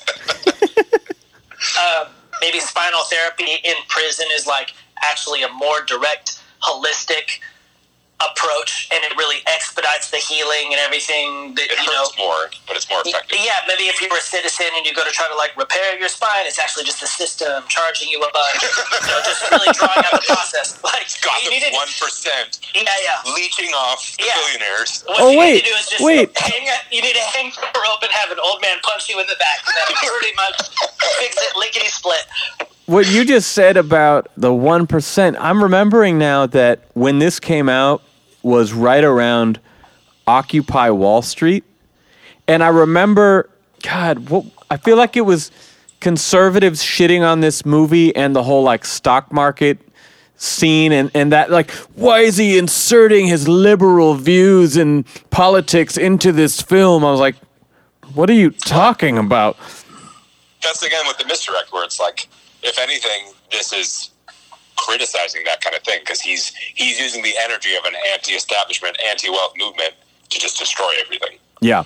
I don't think that's what the left is trying to do. Like, we secretly want to destroy the left. That's our goal. So the only reason I brought up that falling from the rope was because it was right on the heels of the Ra's al Ghul hallucination. and then they come out of the rope after he passes out from falling with the quick "Why Do We Fall" with Thomas Wayne from the first film. So they had a couple of little callbacks to the first film that I thought were very well done and not like a over-the-top sort of cheesy way, because they could be really on the nose with their callbacks sometimes, but I thought that was a really thematically effective one. I thought it was good visually because the whole just propelling from a rope through, they make this prison have like a shaft opening, you know, so it's very visually similar. It's like a wide well. And then also, you could totally picture he's at the end of his rope. He's in a really bad place. He's dangling from a rope. He's already hallucinating Ra's al Ghul. Of course, he's going to like think of his father and like think of the lessons and stuff and like the visualizations that would come in a moment like that. I think it fits really well. It's natural. Yeah. And then as the city is coming apart, we get Selina's regret. And I think that is such a great human quality. People talk a big game and they feel very strongly that they want other people to suffer like they have suffered. And then when she's starting to see it and they're in some person's house she doesn't know and she's looking at the family picture, and Holly's like, "This is what you wanted, remember? There's a storm coming. This is our shit, man." And you over the head with this. And Selina's just like, you can tell, like, no, this is not, oh, fuck. Like, this is not the way, you know? And she kind of has a bit of a change of heart in that moment. But even when Bruce presses her on it, she pretends like she doesn't, at least for a moment. Maybe this is what I wanted. Well, yeah, I and don't care about any of that stuff. but that comes back to the, like, "I'm sorry you lost, all your money." And he's like, "No, you're not." It's Which just is one of the funniest lines in the movie. That's just them. It's the whole back and forth with them. I forgot to mention one of my favorite short scenes is when what's Robin's full name's character? John Blake. Robin John Blake. When I bet he was Robin John Blake. Because he's like, "What's your real name?" "Oh, you should go by your full name. It's Robin John Blake. I bet you all of your money." It's John Blake Robin. Robin Bader Ginsburg. when he despite the fact that I think he's been promoted at this point anyways, he goes to get Gordon from the hospital. Yeah. And Gordon has already taken out the dudes who were coming to the hospital. Yep. And then it's like, "Watch your corners, rookie." Punks him. Yeah, he comes in and he's like, "Clear the corners, rookie." Like, one, cool. Two, called him a rookie even when he just got promoted. Like, fuck yeah. Like, that's so dope to me. I like that Gordon was in a very helpless position, and that's most of what we saw prior to the movie in the trailers and stuff. And we see him in the hospital bed, and yet when shit hits the fan, we see he's still capable. And he's still going to give himself, much like Bruce. He's going to fully give himself to try to stop this. What I think is awesome is even in a spot like that, he's like calling the shots while being laid up. Like, people are looking to him for advice. So he's doing like crisis management while being laid up in a bed. That just shows how thorough his thought process is. And then I also really like that when you create a character who has a rapport for being thoughtful and intelligent, then they invest in another character. They do it for a reason, because they wouldn't like give responsibility or something to like a person that they didn't deem worthy. And so I like seeing his like trust and stuff evolve with Levitt's character. Mm-hmm. Robin John Blake. Yeah, Robin John Blake. Yeah. But we need some hotter heads around here. Why don't you? Yeah, exactly. Like, it's ditch cool. the uniform. He trusts him, and so he's giving him like little shoves and encouraging thought in him and stuff. Where it's even the other guys who are like the higher ups in the department. At that point, he's like, "Fuck this fool!" Like, he's making stupid moves. He goes and calls him out at his house and stuff. But his investment in that character is awesome, and it shows there's a reason for it, and it sells you on the character even further. Like, I already think that this dude is intelligent, and Gordon trusts him. There's a reason for it. Because he's Robin Bader Ginsburg. When he goes to investigate the cement truck thing, it was a little silly because, like, he immediately repeats Gordon's great detective advice to the guys, which I don't know why you would do that. He's like, the guy's like, "Oh, Yeah, we were blocking the road that one time. Must have been a coincidence. Oh, no. Wait a second. When you're a detective, there are no coincidences. Yeah, just like showing your cards. Here, guys. Yeah. Wait a minute, I don't believe you. My note doesn't make like a ton of sense, so I'm trying to picture exactly what it is. But I know that it's an interaction between him and Gordon both times. But there's like a scene, one right after the other, where in the first one, he's like, we got to keep you off camera. That's dangerous. It's like right around the whole Bain courthouse thing or something. And Gordon's like, I got to get on camera. I got to be like a symbol to the people or something. I got to let them know that like I'm here. I can be a leader or something. Yeah. And he's like, no, not on camera. And then in the very next scene, he says, we're just going to keep moving you until we can get you on camera. Like, he instantly goes back on the thing that he said in those scenes. I didn't catch that. There was 3 months between those scenes. It just, in the movie time. Oh. In real life, it was... Is that what it is? No, I don't know. I'm just goddamn. Yeah, okay. I got to go back and find it. But it's like one scene right after another, and I don't get the feeling that time has lapsed. And he's like, I got to get on camera. He goes, no, we're not going to get you on the camera. And then in the next scene, he's like, we got to keep it moving until we can get you on camera, because now that is a good idea. Interesting. He's the underling. He caved. Yeah, that's true. He just has to accept Gordon's mustache power and move on. How about Jonathan Crane's Kangaroo Court cameo? I thought that was cool. It made me think of Sleepy Hollow and the guy who sends off Johnny Depp in the first place, because their little judge stand tower is super tall at the back of the room. And yeah. It just felt like that to me. It felt like another nod to No Man's Land also, with the only little vignette we see of another Gotham supervillain. Yes. In this situation, taking advantage of it. It makes me wonder how him and Bane linked up and how he ended up in that position. I'm not going to tell the joke because I would tell it badly, but the whole death or exile, and he's like, exile. He's like, all right, death by exile. It's like, oh shit, He says death. That's what, yeah. Yeah. I'm not gonna. You think we're gonna walk onto that ice willingly? Okay. Okay. But death. Yeah. That's right. But the whole premise of it being like the same thing, basically, but one of them tortures you more, is the same premise of a Gilbert Gottfried joke, and it's terrible. It's like basically like these guys are captured. They don't understand the language. They're like in a foreign country or something. And they're like, all right, so you can choose. They're pointing to one of the captured guys, like, death or Ugu. And he's like, Ugu, he doesn't know what that means. And so he chooses that. Then everyone just like gangbangs this dude, and it's just terrible, right? It's Gilbert Gottfried, so it's just like the most filthy details, super funny. And then they kill the guy. And so for the next guy, it's like, so death or Ugu? He's like, death, please. Oh, God. Yeah, I don't want that. But yeah, I remember watching this and thinking like, hey, that's the same premise as that fucking horribly filthy joke. They consulted.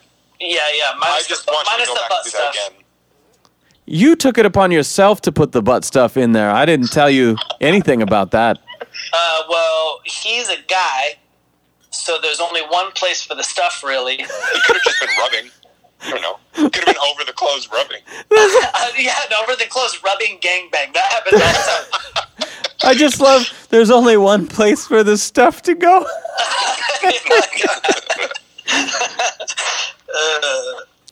Otherwise I would think that the guy would be like, yeah, sure, Ugu, or whatever. Yeah. Rub up on it. rub my stuff.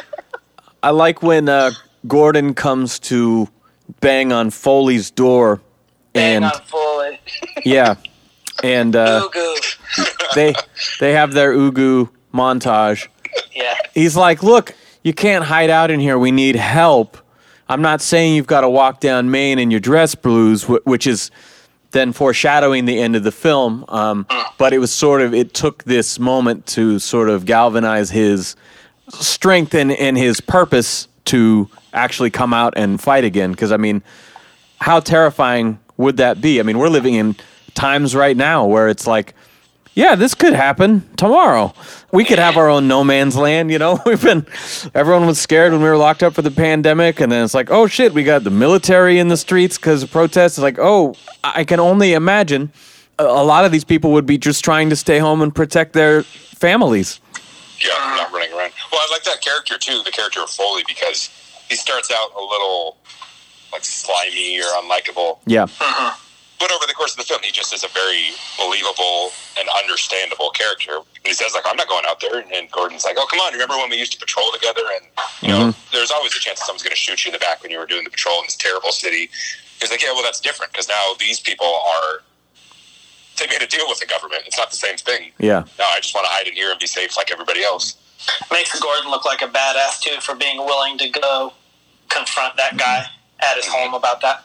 You know, if you think back to year one and a lot of the world that this was based off of, the parallels of Gordon and Bruce that we constantly saw, in that they are really just two sides of the same coin, and they are both so willing to do anything to try to turn back the clock on some of this shit.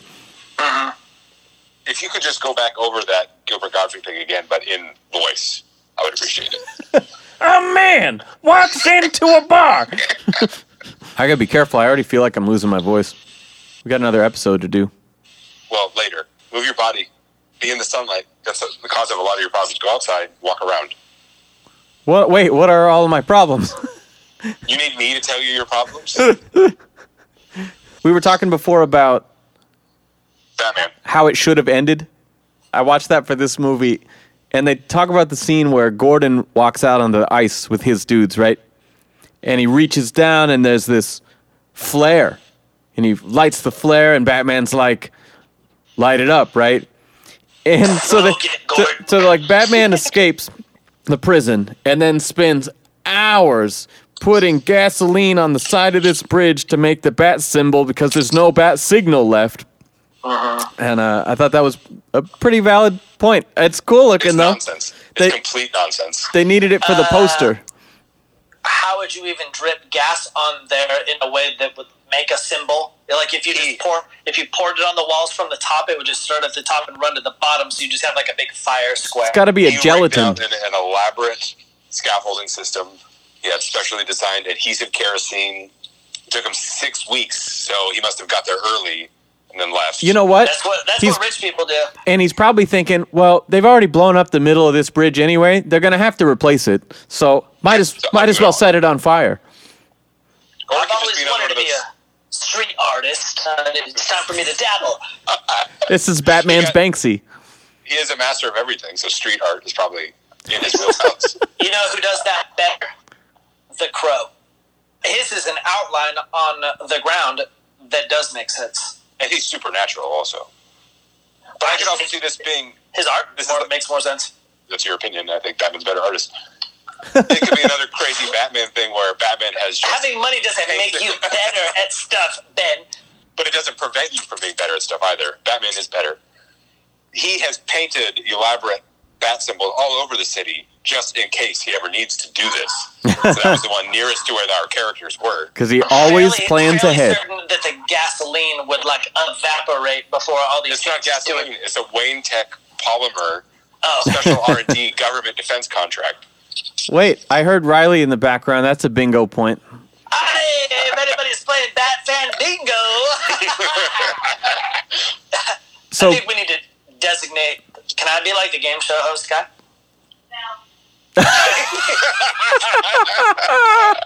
Well, the boss I can't wait for Amber to hear the whole section about how her ass is going to kill you in the future. Oh, don't try and win points there now that she said you couldn't be the game show host. I think it's bad enough that I shit on you, but now you got to get it at home, too. I don't even know if she just heard that or if that's just her, like, gut reaction, like, no to stuff. She was saying no to Riley, probably. Yeah. Oh, that's true, actually. Thank you, Ben. That's probably No it. problem. Ben already talked about the bad fight choreography in the beginning, so we don't have to talk about the scene where he rescues John Blake. But That's the other one that has the guy who just goes, "Whoa," and then falls over. people run up to him with their guns in their hands instead of pulling the triggers. There's a villain in that scene who just stands there and moves around and falls over. I think that when the cops get freed, the fact that they aren't like almost entirely shot by those guys doesn't make a ton of sense to me at all. Like Bane's gang and the cops are facing off against each other. Once the two groups together, then it would be really hard to shoot anybody because you'd be so worried about like shooting your own guy that you wouldn't shoot them so much. Bane's not worried about that. They're all going to die in the blast. That's the problem this movie has with action and motion, and it gets worse as the movie goes on. Yeah, just like a lot of this stuff doesn't make sense, and it's another one of those things like with the other ones where you just, it works if you're just on board for the ride and you go, oh, it's dramatic and exciting and theatrical, and like when they're fighting on the steps, that also is kind of... Especially on a theater, I mean, it's just so consuming. It's amazing, these loud, shots and the scope of having hundreds of extras and all this shit. I mean, that's really awe-inspiring when you see it on the big screen. Not Ben, though. He's not even looking at the main characters. Ben is looking at all the other characters all the time. Yeah. He sees all that stuff. Yeah. Ben's falling asleep like his dad. It wasn't action-packed enough for me. It was stupid. Boring, yeah. I watched this movie after my dad fell asleep during the Dark Knight. I just let him snooze, and I put this one on. 3 weeks later, he's still here. He won't leave. He's in a very deep sleep. We already talked about the bad choreography, but the line that's now become iconic during the pandemic is that, you know, the mask is not for you, it's to protect the people you care about. I like that I've seen little like cartoons of that or memes of that coming back from that scene. I even saw it on a fucking like movie theater billboard. There was a photo of that going around, but I thought that was using a good Batman moment. It's like in Justice League when he's like, just save one person, you know? It's like one of those good inspirational little Batman lines that could actually do good in the real world. I thought that was cool. That My mom's name is Martha. yeah, that one. It also applies to that. Let's see. Selena gets the Bat Pod and automatically knows how to use it and is insulted he would even ask. I do like the part where she's kind of pleading with him to just bail. Just bail. Christian. Sorry, I didn't mean to set off my Evan triggers. But yeah, you fucking did it. You did it, bro. Yep, I triggered you. But I like the whole you've given him everything, not yet. The way that line is delivered, I really like. You know, people talk about Bale's delivery, and this is the poorest in terms of the 3 films. He has a strong lisp in a lot of it, but his accent falls apart the most when he's Batman. Yeah, but I thought that scene was really well played.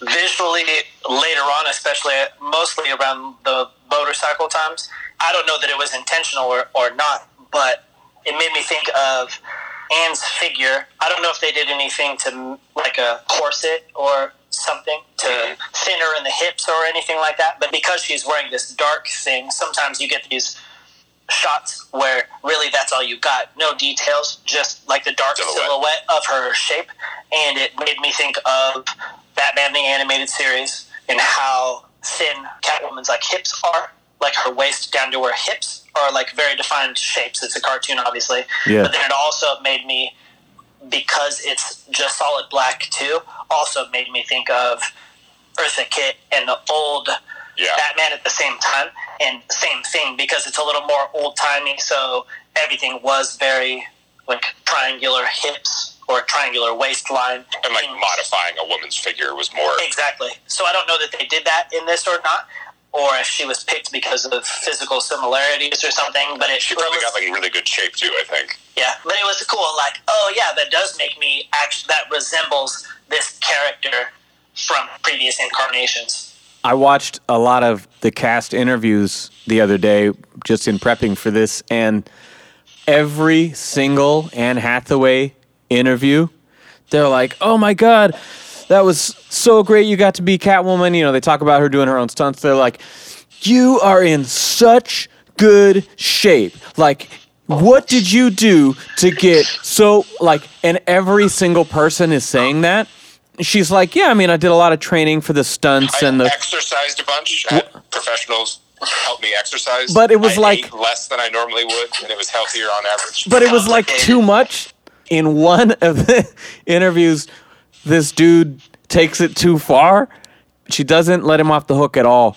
And it was probably the end of the day too, of interview after interview. Yep. After interview. Same question. And he's like, you just look so good. He's like, I mean, you're so fit. I mean, you're always fit, but like, how did you like slim down and fit into the? And she's like, did you just ask me how much weight I lost or whatever? And like, fucking. And you used to be kind of fat. I Watches. would say for an actress, you're fat. But like, and now you look less fat. And I just wonder how did you do it? she lets the dude totally like panic and then laughs in his face. And I thought, on one hand, that is as much as you could fight back in those circumstances.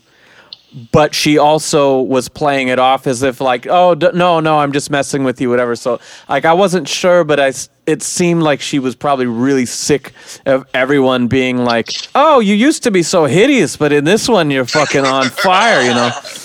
I know you did a lot of work for this movie, preparing for the character, really investing in the scenes and playing that dynamic of how Catwoman can be one thing in one moment and another thing in another moment. That's great, but tell me about your fucking bod. Yeah. Oh, man. I think a lot of that is just the repetitious questions regarding Hollywood vanity stuff, because so much of that, here we're talking about them as artists and like cinema as an art form, yeah. But so much of Hollywood is just glamorous, beautiful bullshit that it would be weird to be a person who was taking the art form seriously and then having to exist in the world of like paparazzi and tabloids, and it would be just as annoying. Like so many people on Instagram, like artists that I follow, are constantly fielding questions regarding like what tools they use, like what number 2 pencil do you use, and they're like, fuck you, buy a pencil and figure out how to use a pencil. Like, stop asking me these questions. Like, a pencil doesn't make you dope, Well, yeah, but it's sort of like, you don't see Daniel Day-Lewis on Jimmy Fallon. Sure. A lot of these people, they want to continue their career and their status, and so they just have to play into this stupid shit in press junkets, It's part of what they do, yeah. Yeah, you put like full shifts in just doing like press interviews or something. That sounds like months around the world. Yep. Yeah, it's got to be mind-numbing. And these people are good at pretending, so they're suited to it. But yeah, it's got to be not enjoyable. I mean, just picture Lost in Translation when Bill Murray is just like a shell of a man doing these alcohol ads, It's, yeah. I was thinking that too, watching this, and that's a thing, I guess, in Hollywood in general, and especially blockbuster movies, that like the expectations of women actors of like, so Christian Bale's a handsome guy, but maybe it's because I'm not all that into dudes, like he's not good looking, but he put work into his body, sure, and like Tom Hardy's kind of pretty, but it's not, and then you compare that to Marion Cotillard and Anne Hathaway, and they're like model level attractive. So to be a woman actor in these movies, you have to act just as well as anyone else, and you also have to be like one of the prettiest people ever. Well, and there's a sexuality in a Catwoman character anyway, but yes, in general, absolutely. Christian Bale couldn't play Catwoman. No. That'd be a weird interpretation. I think that it would be sad as a woman to really put a lot into a role. And all these people are investing a lot of their time and energy into this stuff. These are like really long projects that don't come out and see the light of day until, like a year after the fact and stuff. And then to have people ask you stupid, superficial questions like that. You can be a lady playing a pilgrim in a period piece, and then people would talk to you about your titties and stuff. Like, I was wearing a bonnet the whole time, because people will still find ways to make it about beauty and skin and I sexuality and stuff. I think that's right on, and Catwoman is a sexualized character, but in this and I movie, love that stuff. I'm not going to sound like a hypocrite. Like, that's awesome. I mean, we watch comic book stuff because it's people who are stronger and faster and smarter than us and more attractive. Yeah, more attractive than us, and like everyone. Speak for yourself. Hey, who doesn't like who doesn't like seeing Power Girl titties? I mean, everybody likes Power Girl titties, It's like, sure, that's part of it, but in this movie, again, like we talked earlier about her performance and the way that she like stops on a dime and flips back and forth and is just so duplicitous and so effective. I feel like she should get more credit for this character. For sure. I think she's burdened by the overall or the general distaste this movie gets. Yeah. Compared to the others, that just kind of falls, that seeps into everything, including her as Catwoman. Yeah. I like that the only real nod to her being actually Catwoman is her little, like, lens kitty ears, like when her little lenses are tipped up, because otherwise it's just you're wearing a dark suit because you're sneaky and you're robbing places at night. There's no other real Catwoman anything. She has the cat ears in the dance, too. Yeah. Oh, that's, yeah. Actually, right. Nobody calls her Catwoman. They don't say Catwoman ever in the movie. No, they're like Catman. Catman, yeah. Yeah, see, Ben was a consultant on this, remember? Yeah. Actually, when I got the Hot Toys figure for Anne Hathaway's Catwoman, it's so weird because the goggles, you know, they contour to your face, you know, and they go around your face, right, around your eyes, right, and they're curved in this direction. And so then when you take that and you slide it up your head, well, it would still follow the curve of your head. And so what she actually does is takes the up and then flips the lenses and inverts them so they point upward like that, because naturally it would still hug your head. And so when I first got it and I was trying to figure it out, I'm like, why doesn't this fucking look right? Like, this is so weird. And then you have to like loosen it, flip it upside down, and then seat it down. I always thought they were like really dramatic Speedos, where the inner eye part was like flat to the face, but then they went off straight away from the face on angles so that they would be almost like Mr. Freeze goggles or something, where they stick off your face, but only on the edges. In my mock-ups that I did for the film, that's what they looked like. In the storyboards. Did her figure come with a big old, like, anatomically correct wiener?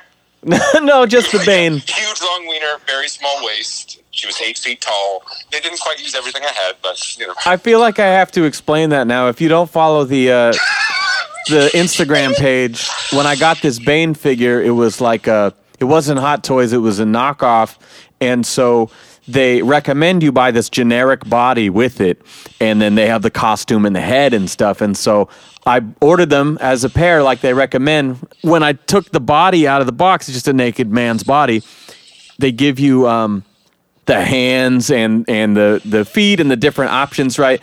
But then there's two little things wrapped up that you can't see what they are, and I pulled one of them out, and I found a flaccid cock and balls. Me and my wife were there opening this up together, just laughing, right? And then she has. Sounds exciting. I had already. I like this. I like where this is. I had already given her the other wrapped up package, right? And we're like, oh my god, which one do you have? And so she unwraps it, and it's this massive boner.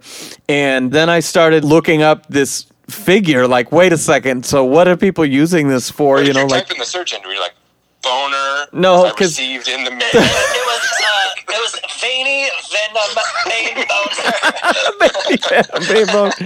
No, it's I think the body is called Fiken. It's like a Fiken M35 or something like that. So I just looked up reviews of that. I was like, man, are people making like action figure pornos with these, or like what is the goal here? I hope so. You hope so? It's super dope that it's somebody's job to like manufacture these little dicks and like, you know, airbrush little. And they're over it. It was quite accurate too. Oh man, I bet somebody's got like watchmaking, you know, Swiss watchmaking glasses on, just like painting veins and airbrushing. Do you think they went off photos, or was it like a painter who really needs someone to be in the room? Probably the second one. You always have to have a model. Yeah. Well, I think Evan was referring to a different long wiener thing. He's talking about the Tim Sale Catwoman with the super long tail. I was thinking about the figure. Also, I like that whole story because it's like because I know how excited you are about stuff, so I'm picturing it's like you and Lady, and it's Christmas, and then you get to these other like little wrapped up like mini dicks, and like you're super pumped, and then that's what you find. Yeah, it was a good laugh. It's exciting. So I have to get into the third act of the movie here. This is where a lot of the issues happen.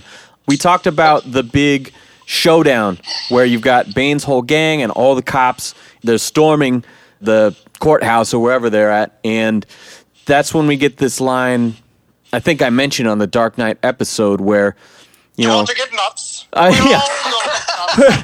Bane Bane gives him the whole, like, so you came to die with your city, you know? And it's like, yeah, that's cool. I don't mind that. And then the camera stops moving and Batman stands there and stares at him and goes, no, I came to stop you. And then split second, they take a beat so you can be like, you heard that cool line, everybody? Yeah. And then they go and fight. And I'm like, that is the dumbest fucking shit. Because as they're walking through the crowd toward each other, they're fucking shit up and they're like building towards it. And there's this anticipation. And then they just ruin all the momentum with the dumb fucking villain dialogue. To say nothing of the fact that when they stand there staring at each other, you can really appreciate that they're surrounded by hundreds of actors just kind of shaking each other back and forth and not really doing anything. Just like a medieval fight. Nobody resents anyone. Yeah, everybody in the medieval fight honors like the one-on-one battle technique. They never like take out a rogue person just standing there like two of them gang up and kill somebody. Yeah. Everybody's like, oh, he's delivering a dope line. Let's leave him alone. Be quiet. Don't attack him. Shush. What I wondered about when I watched this was, with all the extras fighting each other, right? Is that pushing each other? Like, to what extent?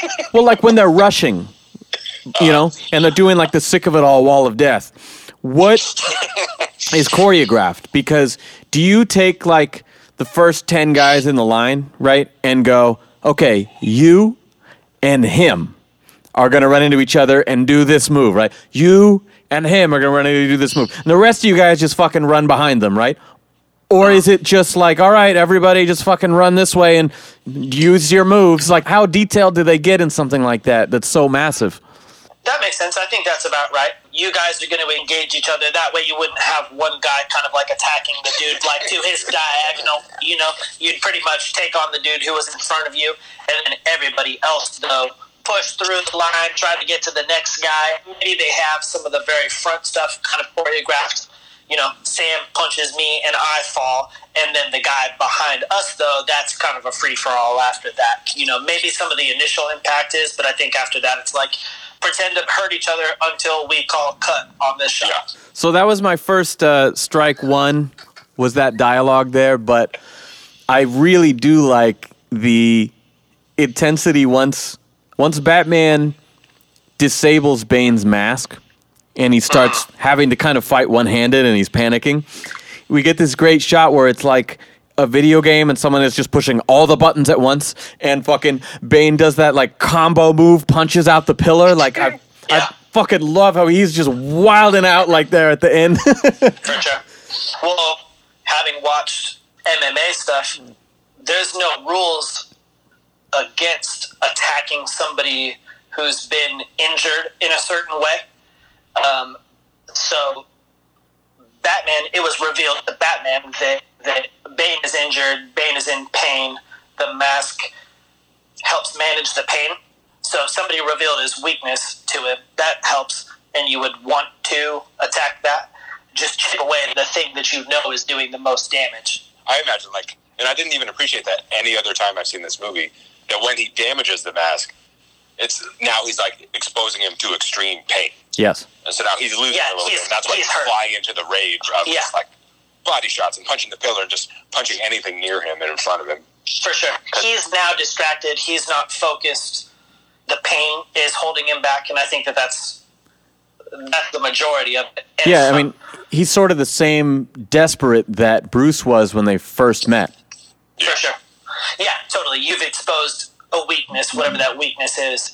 Before, it was just Batman's lack of strength compared to Bane's strength. And then Batman kind of cripples him in this part, and his vulnerability creates the opening. And specifically, he's been training for 5 months too. He doesn't underestimate him. He's ready for this fight. Yes, he's been healing his spine in a stone prison and rock climbing. He's good to go for a fight.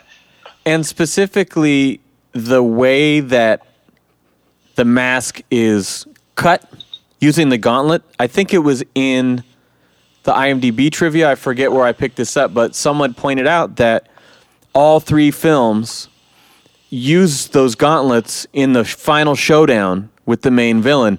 With Ra's al Ghul, he does the "how about this," and cuts the sword. And with the Joker, he's got him pinned down and he's got the detonator in his hand, and that's when he shoots them to knock the detonator out of his hand. And so I thought that was pretty cool, the way that they found ways to use the technology that he had not invented, but that him and Fox had sort of teamed up on and thought this is going to be the shit that I will need to be a good fighter out there. So part of his fundamental weapons. Yes, and again, tie back to the League of Shadows training and stuff, and to see him still using all those same things, but in new ways each time is great. Uh-huh. There's so many things where maybe I was just like a slave to the the groupthink of this movie is bad. Yeah, I never thought this movie was bad, but there's definitely a time like 4 years ago where I didn't like it as much as I do now. Like I really enjoyed it this time watching it. And thinking about the ending of how, like, Bane goes down just with Catwoman shooting him and thinking that was lame, but that's not really how he goes down. Batman beats him. Yeah. That's the end. And then everything that happens after that is just a little separate thing. Yeah. Bane's end is Batman beating him. That's the end of his story. Yes. And he isn't the Bane that has the benefit of Venom. He is just a thick, strong human. But even in the comics, the whole idea of Batman losing is just because he's at the end of his ability. Yeah. Like, if he was completely fresh and wouldn't have been worn down, he might have beat him then, too. And they do this in a great way because you can't do the whole first book of Nightfall in a film. You can't do that. So the fact that they use Bane after an 8-year gap of him he's not been Batman, just being decrepit and down. Yes, exactly. Like, that was a really smart way to adapt this character and the storyline. Visually, though, the Batman from Nightfall looks like more of a breakable character than the live-action Batman, though, because Nightfall Batman is still wearing spandex. And how... Oh, yes. There's no armor. Yeah, hell yeah. Ben said he wasn't... I don't know if you noticed. Oh, I noticed. Ben said he wasn't really into guys, but he didn't specify how much. Leave an opening.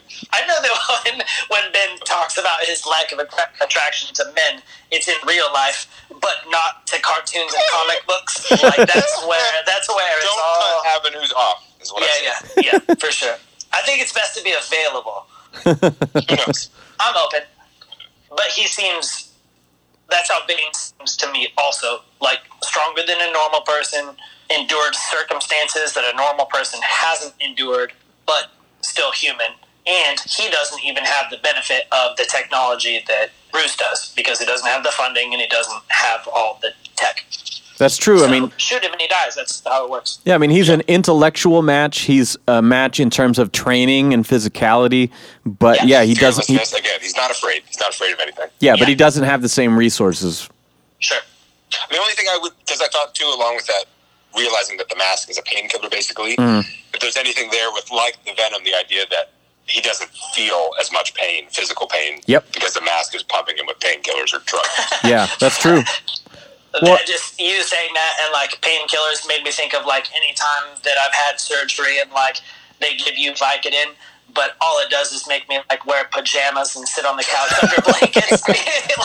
like you picture Bane like that? Yeah, no, I'm just like, why is he so angry? Then like if it was me, I'd be like the Blanky Bandit or something. Like I don't even know why he's mad. If he's on morphine all the time, then you'd think he would just be just the chillest dude. That was actually one of the shots that I took a screenshot from Nightfall was Bane in full costume but with his mask off watching TV, like watching the news about Batman and stuff. But one thing I'm really glad we didn't get, and I tip my hat to Nolan for this, we have this very Darth Vader-like portrayal of Bane, and in the end, when his mask is damaged, we do not get a Return of the Jedi mask off reveal, you know. Bruce, come closer. Yeah. So I can see your I really liked, because they could have easily gone that way. Like, you never let Tom Hardy's face really emote that much besides his eyes, and the fact that they never go there when it would be a selling point, I think. For the ladies. I appreciate that. Well, you do see his face in the flashback, but that's before he's Bane, so that's okay. Yeah, and that's barely. Well, and because... I watched the movie in slow-mo, you bastard. I thought you always watch it sped up. He's watching it right now. Yeah, in front. I see it. Because I don't know. This is about real time. his character isn't who you thought he was, anyways. So unmasking is kind of irrelevant. He's the Joker. He's actually a girl, and it's Andrea Beaumont. Exactly. It's just camera angles. There's a small lady. What's taking off his mask isn't going to show you anything that actually has any kind of relevance. What matters is he wasn't the character that you thought of in the past, and they've been working together on something. So right here, this is where my strike 2 happens, when the scene moves to the interior. Bruce is on 11. He is fucking freaking out. And, you know, the whole, where is the trigger? He would never give it to an ordinary shitter, you know, and he's, you know, I don't love the speech stuff, but I don't mind to that extent because he is so off the rails, emotional, so angry. I get it. He's just giving it everything he's got. Fine. But what I don't like is that then the Talia reveal and the knife twist, right? This dude just beat Bane in hand-to-hand combat, and you have this small woman kneeling right in your face with this knife that's in your side, and he doesn't knock out this woman and take the fucking knife out. Yeah, instantly. I would see that you'd be shocked for a second, but you're fucking Batman, so you should have set on fire. You should have literally removed that threat before your head was turned to see who it was. That strike 2 is this whole fucking, oh, my father's plan, and let me tell you all about Bane's backstory relationship. And we like, don't have time. I know, but like the scene that doesn't make sense. But Batman's just sitting. He literally begs. He says, "Please don't." He's fucking begging her, like, knock this bitch out. I think the detective Batman came in and he's like, but I got to know the backstory. The curiosity. I'll take the knife just as long as it takes for you to tell me. So that short-haired boy. What are you talking about? What short-haired boy are you talking about? So wait, no, I saw him in the flashbacks. Batman was watching the movie. So it wasn't a boy. Okay, I got it. You just have to endure the knife, and then you can backhand the girl.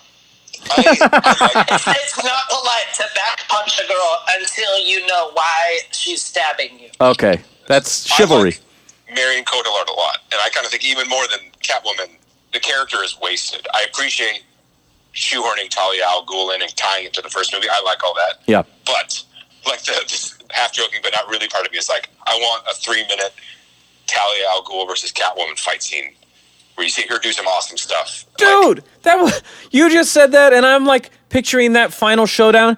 Selina's fucking there, dude. That would have been so much better. Because Talia's a master assassin too. That's why Bruce likes her. Yeah, that's part of the dynamic of that. Until oh my god, and have this other stuff, dude. Picture that. Weird. Picture that. Catwoman rolls in, blasts Bane, right? But fucking Talia's still there. The two of them go at it while Bruce is all fucking fixing his goddamn tourniquet over here, right? He's got to go get to the bomb. He's moaning in the background. Oh man, I love that though, because then I mean he's rubbing his cod piece. I mean, I do like the scene where the Bat is chasing her through the city, and you have the like heat-seeking missiles, like he's fighting his own tech with the tumblers coming at him and shit. I think that shit's really cool looking, but it would have been equally, if not cooler. You're right. If Talia and Selina go at it in that sequence right there, and then the timer, Ev's favorite part, the real-time 11-minute timer is going. And then he's got a fucking... There was a minute there that seemed like it was a very long minute. Maybe. I don't know. I didn't think to time it. But then he's got to still go take the bomb out of the city. You can still have all the shit with John Blake on the bridge. I like that shit with him trying to rescue the kids. It's sort of the Avengers, showing the civilians impacted thing, but it's done better. I just think all of that works. But, man, that extra little showdown would give Talia more weight. And then Selina takes her out one way or another. And Batman still has to go save the day with the bomb. Like, that would have been fucking awesome. Not everything has to be a fight, and movies don't always need more action, more fight scenes. But that's a time I think that's appropriate for that character. It would have given her more to do, and it could have added more weight to that scene instead of her just showing up and shooting Bane with a gun. And with Talia just stab and not move, that's not showing any sort of training or prowess, really. She's the only other person who climbed out of that prison as a child. Yeah. She should be a fucking badass also. So what if Bane is disabled, right? Either from the pain or from Catwoman, right? And then Talia reveals herself by then fighting Batman. That would work too. Stabs him and then kicks the shit out of him because she's also extremely tough, and now he's stabbed. Exactly, which puts him at enough of a disadvantage, just like he was in the beginning with the first Bane fight. Fuck yeah, I like this version. Let's make it. I think, though, that what you guys are, like, desiring this fight from a fanboy perspective. And Shut up. No, you are, you know, having listened to you guys talk for the last 45 minutes about this fight, that I think that, so picture you not having any comic book experience and not even actually knowing who these characters are. So I already know what you're going to say. Yeah, pretend that you're a less educated, less attractive person, and you don't know anything about Batman. I can't do the second one. I know, it's fucking hard for me too. But, so, lady stabs, lady shoots, bang, bam, and now they're in a brawl. Like, this girl previously was just like a scientific mind at the head of Wayne Corps, and now she is fighting Batman toe-to-toe. The whole point of that scene is the twist that she's not who she says she is. I know, but I think that would be a lot. I agree with you. Okay. The filmmakers would have to do more. I think the seeds are there, but the filmmakers would have to done a little more laying the groundwork for that. But, for you to buy into her suddenly being a ninja also. But right there, they're doing... Is this Talia? I don't know who this is. I don't read comic books. But check it out. Yeah. As she's monologuing with the knife in his side, they're showing flashbacks to the prison and shit, right? Use that. Use that same fucking technique as Bane's fighting and she's climbing out or whatever. Just use the same exact technique and show some of the shit that Bane taught her when she was a child or whatever. It's right there. You could do it. But then we might have had to cut down on like 30 or 40 minutes of Joseph Gordon-Levitt. I don't know. Robin's pretty central to this movie. Yeah, I think it was a lot. I think it's more just appealing to the people who don't have a knowledge of the source material. And so that just makes it like more palatable to not have to digest that she, 1, stabbed Batman, 2, there was a twist, 3 is actually equipped for hand-to-hand combat between either Catwoman or Batman. That's completely fair. That's very fair. It's a fucking lot at the end of the movie. And then you'd be like, oh yeah, and then that lady also sleepily dies in a semi-truck crash. No, that's what I'm saying. That would not have occurred in this other version. She would have been taken out in that fight scene. Okay, well, those are two different things. She gets taken out by Catwoman. Batman just has to take out somebody else. Oh, she dies right there? Yeah. And then Batman just has to take the bomb out. You could even have earlier in the movie her do something physical, not like ninja level, but be like... You're right. Just somebody attacks her or something, and she takes him down. Like what you thought was helpless. Yeah, dude, because like they were taken. Rock on a river or something. No, they were taken hostage. Remember, all the Wayne board members were taken hostage. We could have used something like that in that scene. But don't you think that would reveal too much of this potential character? I mean, but again, think about like survival skills, not like fight skills. Like he said, it could be a parallel to it that shows physical ability without showing like fighting capability. Yeah. There's a lot of nuclear physicists who are also karate masters. She's not a physicist. She's just like a titan of industry. Yeah, she's like a philanthropist.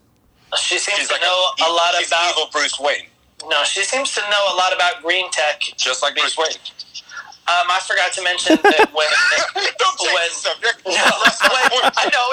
I just back in the notes, when Bruce gets back to being Bruce, kind of, and then they have that, like, charity thing that's really her charity thing.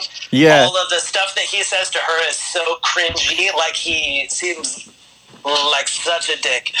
I love it, because he's getting to flex his douche character again. Yeah. Every one of his lines is like, let me just eat this foot. Yeah. Oh my God. No, he's nagging her. Bruce Wayne is all about nagging. He knows how you get a beautiful rich woman. You just insult her. And he's like, I hope that this lady dies in a car crash. And that I'm there to see it. So we sort of talked about there's the cool like Batwing chase thing. By the way, they do awesome shit with it, but the design of the bat is really stupid looking to me. Bro, is it stupid? Or Yes. is it practical? You're just mad because it's not shaped like a bat. Can it be both? No, a bat wing with a really wide wingspan doesn't fit in alleys. What they propose does fit I in do. alleyways. I love that part though when it is parked in the alley after the stock market chase scene. Yeah. Foley's finally got him cornered. It's all blacked out. You can't see what's going on, but there's a million cop cars. Like, all right, we got him. And then he fucking flies out of there, and John Blake turns to Foley and he's like, "Are you sure it was him?" Yeah. I think what I like about that too is that when we talked about the tumbler and like its flat plates Yeah. being reminiscent of like current radar deflecting technology, that's also how his plane strikes me too. Is one, it's compact and it fits in a place where there's very tight spaces, and two, it is propelled like a drone. Yeah. And it's fan propelled, and that makes it one, super maneuverable, and two, really quiet, and that makes sense. I like those scenes of it flying away, seeing how it's propelled by those like rotors underneath. Yeah. Exactly. It operates more like a helicopter, and actually it would be like more quiet than that. So to sort of wrap it up here, there's a lot that happens here that's crammed into the end. Strike one was no, I'm here to stop you. Strike two, we have Miranda's knife twisting, and I'll lump that in with her death scene, with Talia's death scene. We already talked about that. Now we have... Maybe it was a mannequin that they put in that truck, and they just superposed her face. Flopped it over. That would make a lot of sense, actually. I like where you're coming from. I have to take my baby to the baby daycare 2 days, so I would like you guys to... Yeah, she called it pregnant. They just used the rehearsal take. But at the end here, again, I'm always taken back to the first viewing in the theater. I mean, and this is one where, like, Ev and I were on tour, and our last show was in San Jose, and I was like, we're driving home now in the middle of the night so I can take a nap and go to the Batman premiere tonight. And I mean, I was fucking stoked. What tour was that? It was the Cat's Pajamas, I think. Nice. Yeah, so we came all the way from Stockton or San Jose or something. I took a nap, went to the premiere. I was so excited. I remember watching this final scene where he flies the bomb off into the horizon. We had just had that great scene with Gordon as he's getting in to fly away. He's like, wait, I never asked who you are or whatever, you know. It's just like giving a blanket to a kid. Tell him things are okay. Yeah.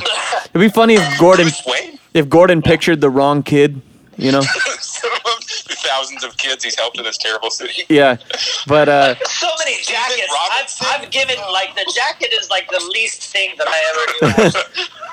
but I mean, at this point, we've already had a goodbye with Alfred, and so Gordon is kind of the last character who's been within this whole journey that we have this great emotional send-off, and he flies off. I watched that detonate over the horizon, and yeah, you guys are just fucking fanboys. I am crying in the theater watching this, and I'm thinking to myself, I can't believe they fucking did it. Kind of like when I saw the first trailer and they show the broken cowl and they're using Bane. I'm like, oh my God, I can't believe they're making this. They killed Buttman. They fucking killed him. It hit me because it was emotionally powerful in the scene, but it also hit me just as a human being outside of the movie, thinking that the creators of this film, that, oh my God, Christopher Nolan, you took it there. You actually killed him. You martyred him. This is the greatest fucking ending for a Batman trilogy I could have ever asked for. Holy fucking shit. And I could not contain, I was feeling many, many, many things at that moment, and I absolutely loved it. So strike 3 for me. Again, you follow it with fucking Alfred Pennyworth's heartbreaking "I failed you" monologue at the grave, and then they throw all this little fucking shit at the very end. They're like, "Oh, Lucius, well, who fixed the autopilot? Oh, it says Bruce Wayne. Oh, fuck." And then, the missing pearls on the manifest. We better find those. And then fucking, "Oh, you should use your real name, Robin." And then fucking,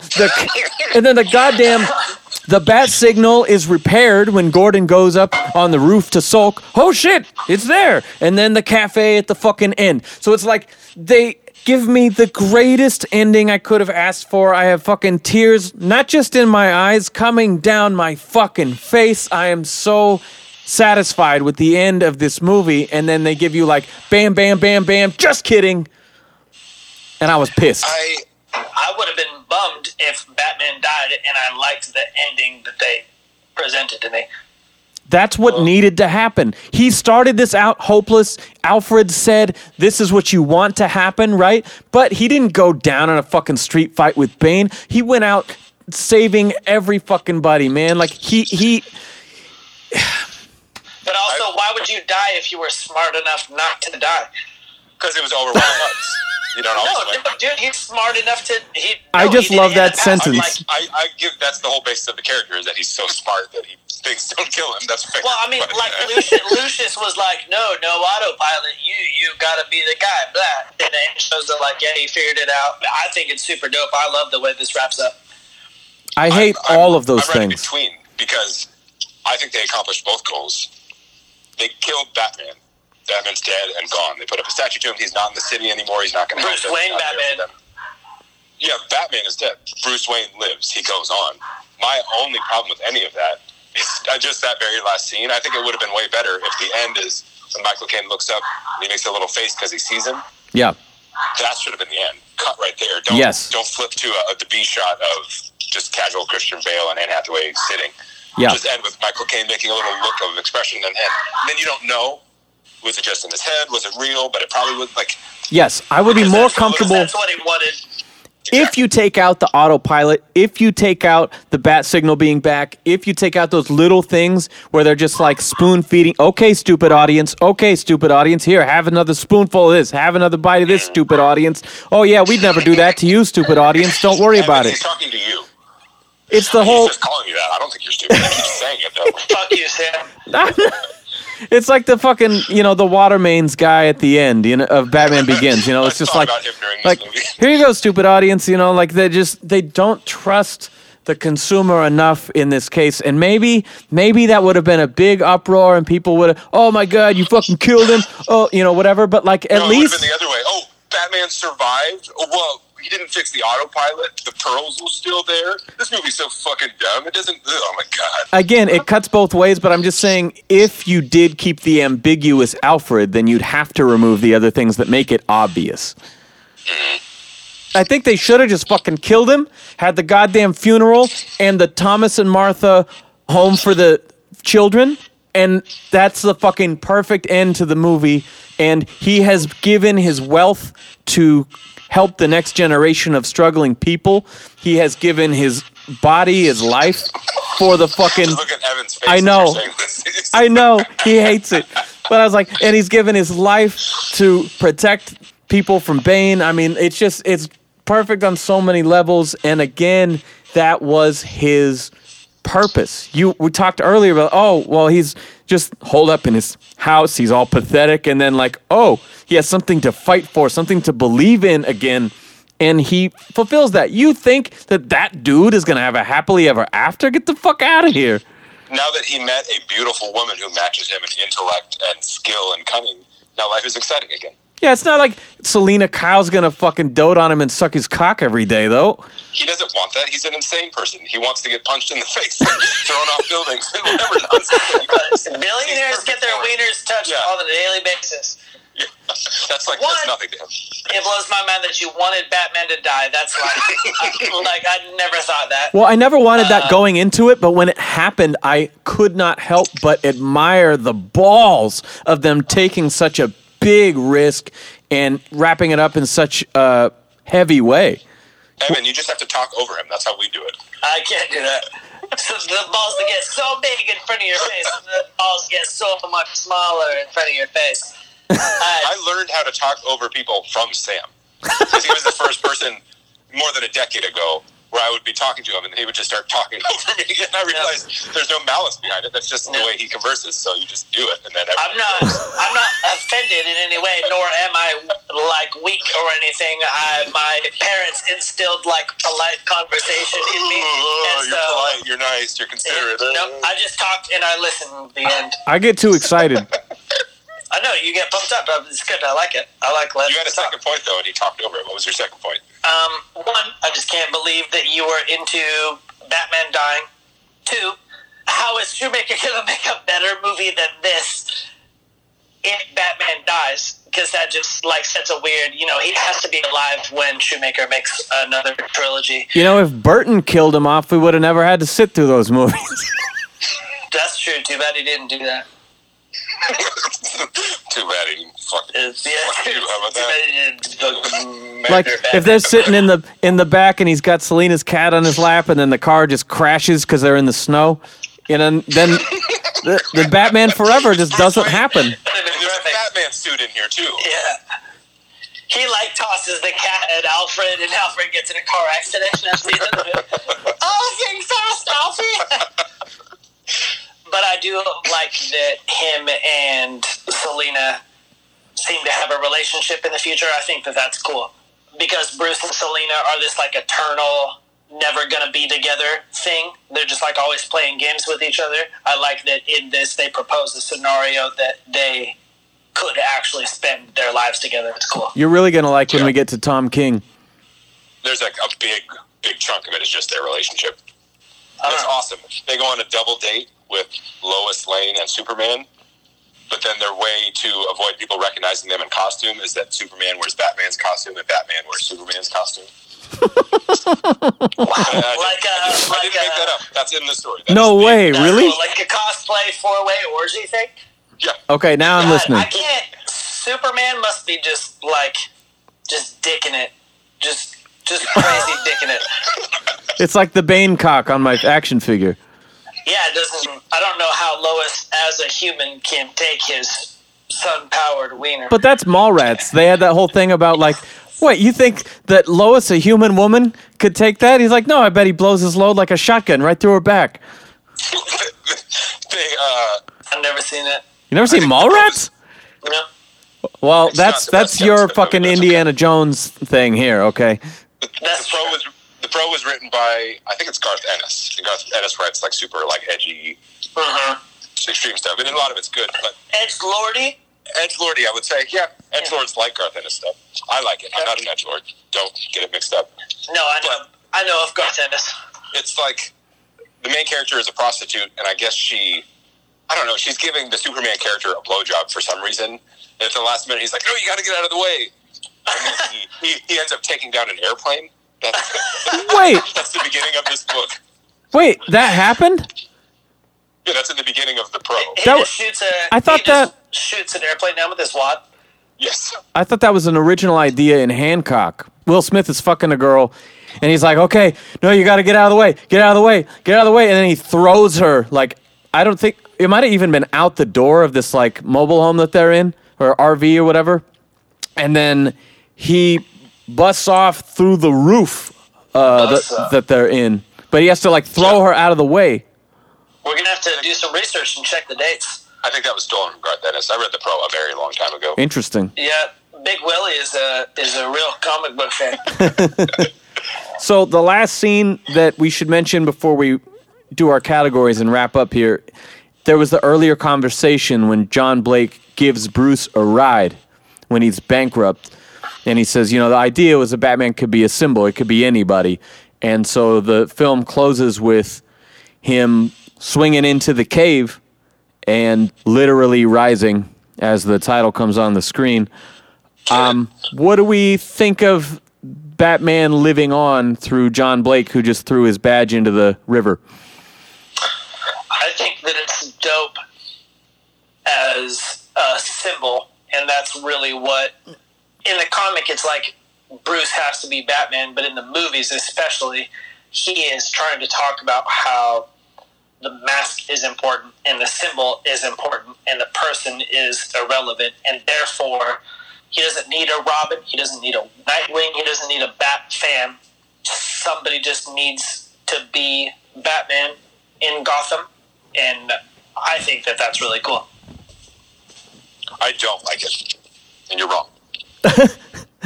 That's it. You know, I like Joseph Gordon-Levitt a lot, but his whole character in this movie I don't like. I think it's wasted time, wasted effort, and just the idea that, like, so when we see Bruce Wayne at the beginning of Batman Begins, he takes out like 4 guys in a fist fight. This is before he's trained with the ninjas on the mountain. This is before any of that. He's already at that level before he gets the real elite training that makes him Batman. Robin is just like a cop, like a good cop, maybe really tough, but he kills that one guy with a ricochet bullet off the truck. That's hard to do, I would think. I think he did that by mistake, though, because he seemed, first of all, he escalated that. Definitely an accident. That was like the worst cop shit he could have possibly done. I'm like, oh, 2 guys are fighting me. I better shoot them both. Like, I better shoot away from the both of them off into the distance and hit them by center. Yeah, but if it was John Wick, you would think it was intentional. Yeah, but no, that's just the way that they portray the character. Nah, he flipped him over, and he's asking him questions. He's like, no, tell me about... Oh, he's fucking dead. Whoops. Like, that was not a move. That was a whoops. Which supports my point. He's not enough. Or then when they're fighting in the alley, and he's like, oh, you better get friends if you're going to fight more than one guy, or whatever he says to him.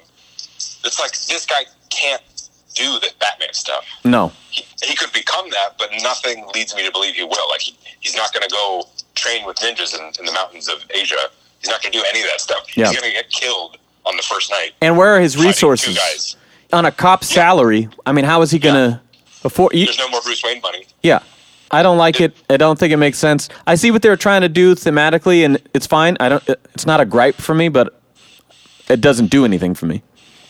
I think you guys are being massive gaping buttholes. Wow, gaping. Is that bad? You didn't add a value judgment to that. You just described a thing. That's true, actually, because I would normally consider massive gaping buttholes a positive. Oh, God. All right, so give me your Easter eggs, guys. Okay, so Wade Williams from Prison Break was the warden of the cell, and he was also the voice of Black Mask in Under the Red Hood. Cool, thanks. Well, I said that one earlier. Yeah. But Robin's partner, who's trapped underground, is also a guy who was in Prison Break. He was a guy above William Fichtner, the Heat guy from Dark Knight. He was like his superior. So was he the... I think they must have similar casting people. Was he the guy who gets shot and then grenaded when... Yes. Yeah, okay. That's his character arc. Yeah, that guy should have been Batman. Like, if anybody could take a bullet and a grenade, probably should be Batman. Actually, really just the minimum requirement for being Batman is like very low cartilage in your legs, like in your knees. Like, that's cool. That's actually what it just takes. My Easter eggs are the gentleman who plays Officer Dangle in Reno 911 is the doctor. Wait, you said that's a complaint? No, it's my Easter egg. Oh, okay. Okay. Whew.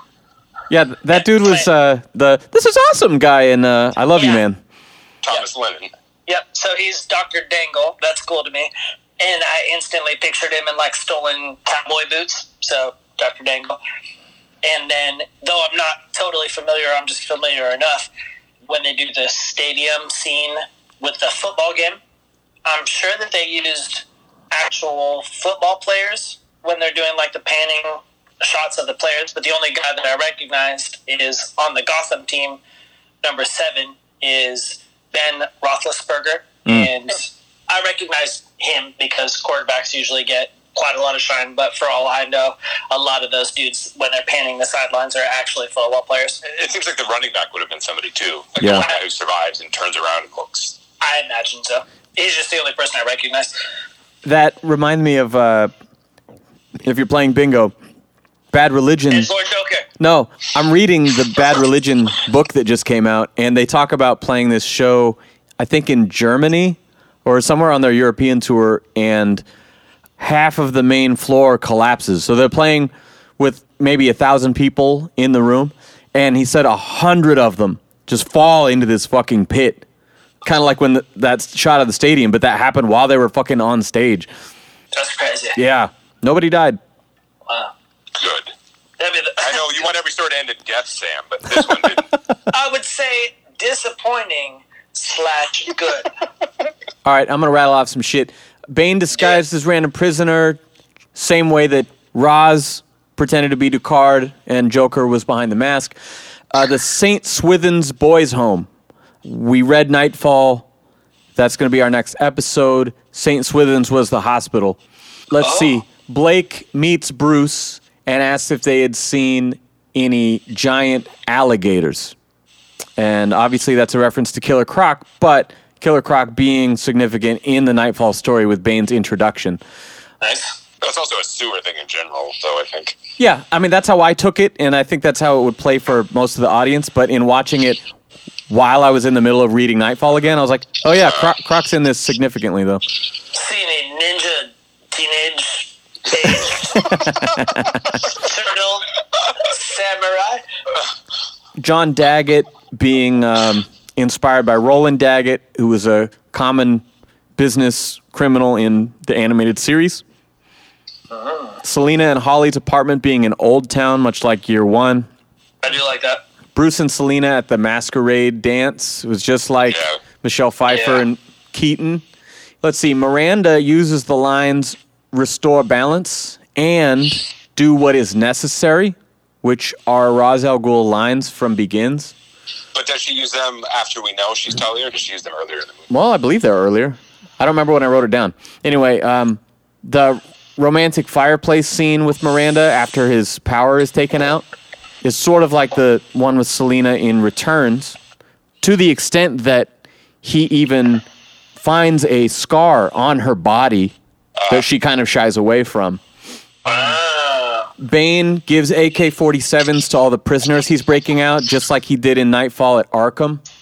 The John Blake, you missed a spot, Batman kicks a dude in the face, is sort of like the table gag in the beginning of Phantasm. And then I already mentioned the thing with the gauntlets being the weapon of choice for the big bad in every one of these. How about pros, you guys? What do you got for pros? Nothing that I haven't spoken of. This movie is just gorgeous. It's visually exciting to watch, and even if I was tired of the story, it's nice to look at. And I'm not tired of the story. I agree. The quality just goes up. It's exactly what I would think what would happen from the same director 3 movies later, who's only been more fully endorsed. I think it's super dope. Catwoman. I love Catwoman. Yeah, I think Catman. Yeah. Yeah, Catman is awesome. Yeah, I love Catman. She is so hot. They are so hot. I just think that Anne Hathaway is a spot-on Catwoman. The new cast members in general, her and Tom Hardy, Ben Mendelsohn, I mean, everybody they bring in does a great job. This has a very epic feel to it. I love the scope of it. You know, trying to do No Man's Land, trying to do this long arc of Bane's takeover, Bruce's rise and then fall and then rise again. I mean, there's so much going on. I think they do a great job of pacing that. It's very long, but they really do their best to make it flow and keep you engaged.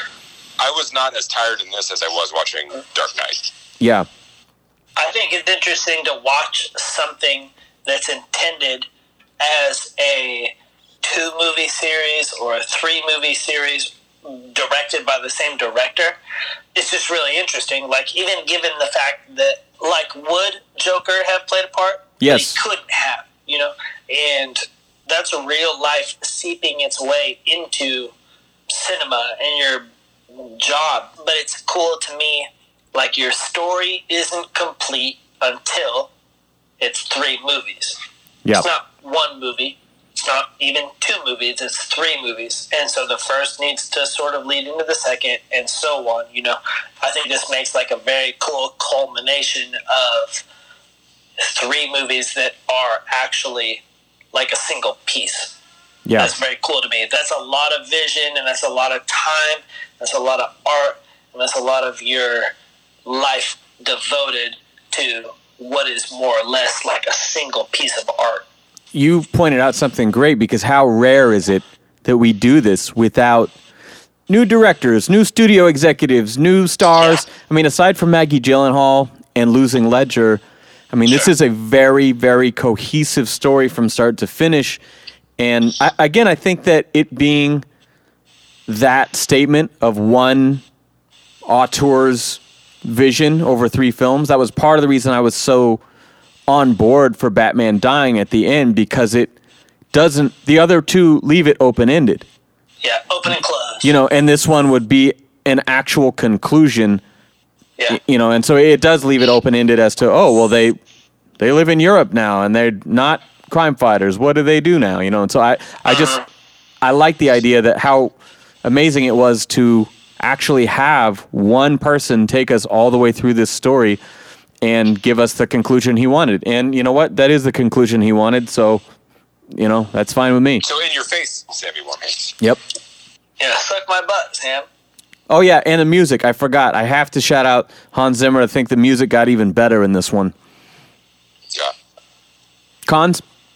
I don't know if it's a con, but there's a funny shot, and it kind of makes me think of the way you guys described the Talia al Ghul death scene, where Matthew Modine... I was spotted. Foley standing in the street, and I guess there's like a shot of him like running at something or shooting somebody, and he's in his uniform, and then they cut to interior Talia al Ghul inside the tumbler, just like, shoot them. Shoot them all. Yep.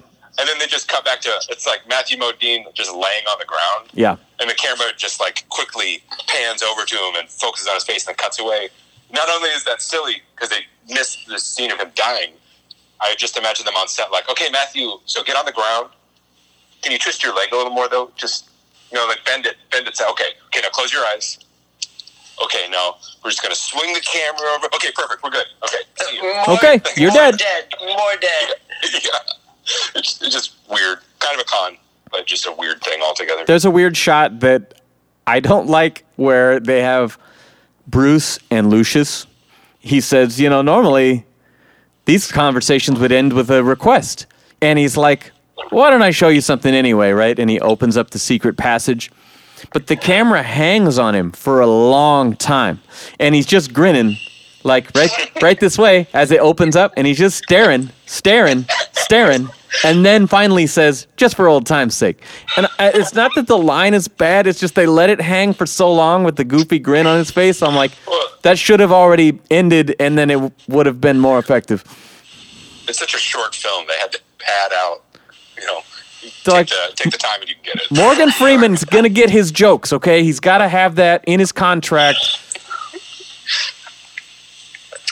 I only thought that, granted, none of us, myself included, are experts on this stuff, but they're transporting this, like, nuclear hydrogen bomb reactor thing in, like, a semi-truck. Yeah. And they're, like, romping around in this truck. And how is this thing not exploding? Like, I don't know how this shit is contained. I don't know how a reactor works. I don't know how this nuclear bomb thing works. But it's not rattled by all this shit that's going on, including Talia's, like, drive off the overpass into the underpass, not affected by any of that. Yeah. Apparently it's not rattled by any of that. Apparently that doesn't matter. So it's, like, incredibly destructive, incredibly fragile, but also incredibly protected at the same time. Cool, not affected. And Gordon is in the back the whole time. He crawls out, totally, he's fine. And falling down that other level would have totally killed him. Oh my God! Like you be like the jackass roller skate in the back of the moving truck. You'd be like bouncing all over the place. So Gordon would be so messed up he couldn't fall out of the truck. I'm surprised that the reactor made it to the very end. That's very cool. It's funny because I didn't look back to watch the other ones and see how Bale's voice was generated. Bane's voice is like overdub. Yeah. Because it rides over the top of everything else so much. The clarity overrides everything that it can't. Volume. Yes, exactly. Like it can't be a boom mic. It's not in the room. And and I'm not saying I don't hate Bale's voice as Batman, but what is it? Like, what am I hearing? What's making the sound? Because it doesn't sound generated. It doesn't sound like an effect. Like, what am I hearing? Then when you get to the very end, and he's flying his craft out to the bay, you get these front-on shots, and you see the underside of his nose, and his nose is plugged. And I realized that, it's flat at the bottom. He doesn't have nostrils. Oh, yeah. But having used snorkels in the past... Something which you are an expert in. No, I'm not an expert, but I've used snorkels in the past. What your voice sounds like while plugged, when you're not able to use your nose, like when you use snorkels, is what his Batman voice sounds like. So, like, his voice is just generated by, like, the inability to actually use your nose holes in your voice at all.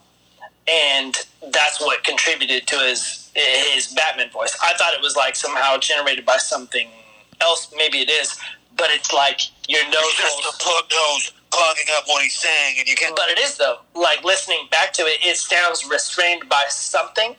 And the restraint is that his nose isn't available for his voice. Like, I'd have to look back at the other two movies, but I think that it's just his nose holes being plugged and not available for his actual voice. It's art from adversity. You know, you take limitations and you turn them into strengths. And I was trying really hard to not cut you off, and so I thought you were still on the points about the nuke. And then I was like, oh, no, this is taking a different turn. But you reminded me of Fight Club, where even Tyler Durden is like, whoa, you're shooting at a fucking bomb. You know, like at the end when Jack snaps and he's trying to shoot Tyler, he's in the parking garage in front of the van that's full of explosives. Yeah. And like, even the figment of his imagination is going, whoa, stop, don't fucking shoot at this. Meanwhile, you have Batman flying around in the Bat, shooting at the semi with the nuke in it, that Gordon's also in, trying to get them to, no, turn this way. That's fine. I have an argument against and for that. So, I don't know how it works with regular explosives, but I think it's somewhat similar. But like with the whole idea of a nuke is that you need an extreme. I think you need fission before you have fusion, or one way or the other. Yeah. So the amount of energy you need to set it off is also huge. Oh, okay. So just like shooting it or bumping it isn't gonna break it, or even throwing it around is not gonna set it off. It's more about science. Yeah, you need an extreme amount of energy to set this up. But the whole idea behind this bomb is that it's decaying and becoming unstable on its own. True. So by this time, when there's only 10 minutes left, maybe driving it off a bridge will blow it up. You know, like, I don't know anything about nukes either. Maybe not. It's unstable at the end, so I can see it either way. No, I think you're right. Like in the case of projectiles that are triggered by impact, this is not. Like, not only is it a timed bomb, but like the substance is not triggered by. The bullet's like that exploded, or even shaking it. Sure. Well, and Ben, you touched on something too that hadn't occurred to me. They talk about how it becomes less stable and it will detonate itself anyway. Is this an exact science down to the second, though? Like that they could put that timer built in. on a timer? Like, that's kind of weird, actually. When did they install the timer? It was just supposed to be a power source. When did somebody install a bomb timer on it that's measuring? Maybe exactly Pavel did it. Or maybe it was like a security feature. Like, if you were to remove it for any reason, you better get it. Much time to get it back. You got to get it back together well before this timer goes down, you know? All right. Not, all right, detective time. No, all right, trifecta time.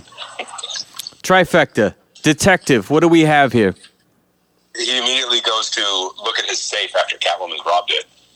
Not only is he dusting for fingerprints, but he's realizing that he's dusting for her dusting for fingerprints. Yeah, that's what I like, is that he's actually reverse engineering her dusting for prints. That was my only note here in Detective as well, of like, I thought that was really inventive.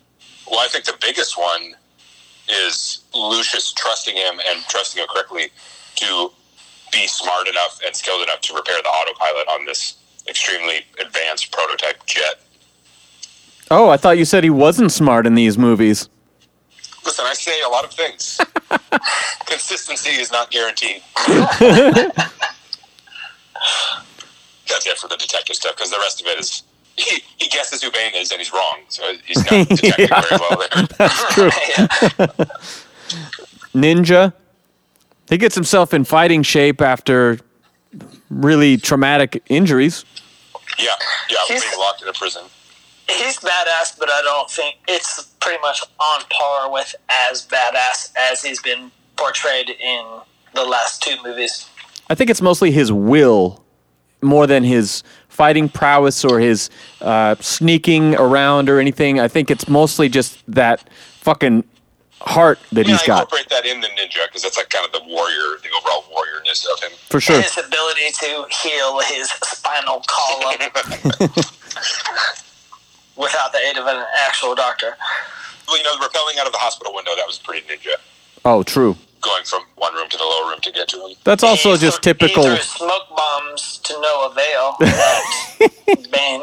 But he threw poison batarangs at all those guards, which is way better Ooh. than him jumping to the ground and fighting two of them while three of them stand around him and then throw themselves to the ground afterwards. I forgot about that, though. That's some, like, Batman the Animated Series shit of, like, the tranquilizer darts. Yeah. That part, though, his voice is so loud. He says something to Gordon, and I was like, where is this voice coming from? He's got his mouth around Gordon's ear. Yeah. It's from, like, the microphones in the batarangs. Yeah, I didn't get where his voice was coming from. You're right, though. This movie has a little bit of what they did in The Dark Knight, where they super saturate and compress Batman's voice. And It's quite loud. I think in The Dark Knight, it's more annoying and stands out. But in this one, you have Bane is so, like you said, just larger than life with the overdubs that, it works more in this context. It feels in line with their League of Shadows intimidation training. Yeah. Trauma? Just the overall trauma of his life, and like being a failure or being purposeless by the beginning of this movie. Yeah. I mean, you see that everything that happened with Joker and Two-Face really just ruined him as a person. To me, it seems like a new trauma anyways, because we're dealing with a Batman who's been Batman for a little bit, but even in the second half of the movie or whatever it is, it's like trauma incurred by Bane and healing from the trauma from that. It's like, whatever led up to Bane. Bane busted me. Now I'm repairing from Bane in order to conquer that thing. Yeah, I think really the only thing that... doing, where it's destroying Gotham, and the whole thing has been doing this entire time is to save Gotham and bring it back and protect it. And so he's bringing all of that back, kind of bringing him to square one, and he can't accept that. That's why he has to do a bunch of push-ups and sit-ups and climb out of the hole, because he just can't let it happen. The only thing we really lose is that in the prison, there's only so much you can really show to give him an arc, Yeah. I mean, this movie starts with the trauma being the aftermath of the previous film, and then everything after the Nightfall sequence where he's broken is, like you said, a psychological trauma, a physical trauma. Couldn't save Harvey, he couldn't save Rachel, he kind of saved Gotham, but then Bane stole it from him, now he's not even saving Gotham, and it's just going to be like what Ra's al Ghul wanted, but it's even worse than it was the first time. He's just failed completely. And again, we're not watching a single movie, we're watching what's intended as a trilogy. So I don't need you to show me his trauma over and over and over, because it's not the new inception of like a new writer or a new director. If anything, his trauma should have existed in the very beginning of it, and now I'm seeing the conclusion of all that shit. So what about just a couple more tasteful shots of pearls dropping in slow-mo? Yeah. Yelling and tears, that would have made it more real for me. That's like my daily life, so that would have made it more real. Rating? 4, realistically. I would have said 3 5 years ago, but I say 4 now, I guess. What would you have said coming out of the theater? 5. Yeah, wait. When the future, Ben. Oh, yeah. Present, Ben. How would you have felt then? Wait, Before future Ben's wager opinion. Oh my God. 5. It was a 5 when I left the theater, but like as a critical look at the movie, it's like a 4. But as I said, like I wasn't bored watching The Dark Knight, but it just is so long, and I didn't have that feeling at all watching this one. And it's 20 minutes longer. Yeah. I'm going to say a 4, though, having watched the movie after I read the book, I was like, it felt like sweet relief after reading the comic. Wow.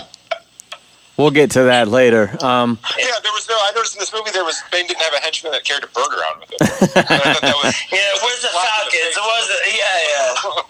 True fans know that Bird is the essential Bane sidekick henchman. Well, yeah, there was no Trog. Yeah, where's Zombie? I was looking for a Trog the whole time. I'm going to go with a 4.5. I think 4 is quite fair, but being that most of my issues with the movie are really in the last 15 minutes, that is 2.5 hours of almost perfect movie for me. And for as much as I like it, I want to give it that little extra. So it's 4.5 for me. I think in many ways it's the best one, but then it falls apart so quickly that it has the legacy of being the worst one. And there's no movie to come after it to fix the errors or problems. Yeah, exactly. So, yeah, that's the gist. Before we wrap up, I just wanted to make special mention of this movie will always be tied to the attack on the theater in Aurora at the premiere. I just wanted to acknowledge the victims and survivors of that. No one should ever have to go through something like that when they're just trying to go and watch some heroes duke it out and distract us from our problems. So I will always think of them when I watch this movie, and shit, I think of them every time I go to the theater, honestly, to this day. And they put that warning up in the beginning. In case of fire or other emergency, I'm like, can you not say that? We know what it means. Look for your exits. But it's like, that fucking is terrible, and I feel for them a lot. So shout out to Aurora. This is Robin. Thanks for checking out the Bat Fan Addict podcast with Sammy Warm Hands. All right, that is our show. Thank you guys so much, as always. Now, this is the part where I generally tell you what's coming up, but first, ask for your help. That's right, we do need your help spreading the word. I also ask for you to go over to iTunes on your app and give us a 5-star rating. Today, while I was editing, I saw that pretty recently we got a 1-star because of my language. I say fuck a lot. We tell dick jokes. It's who we are as people. We're just having fun. We do this for ourselves to have a good time. So if you want to help us raise that back up to a 5, just jump over to your app real quick. Hit that 5-star rating. We appreciate it. We will be back with the source material for The Dark Knight Rises, the origin of Bane. That's right, Nightfall. Stay tuned.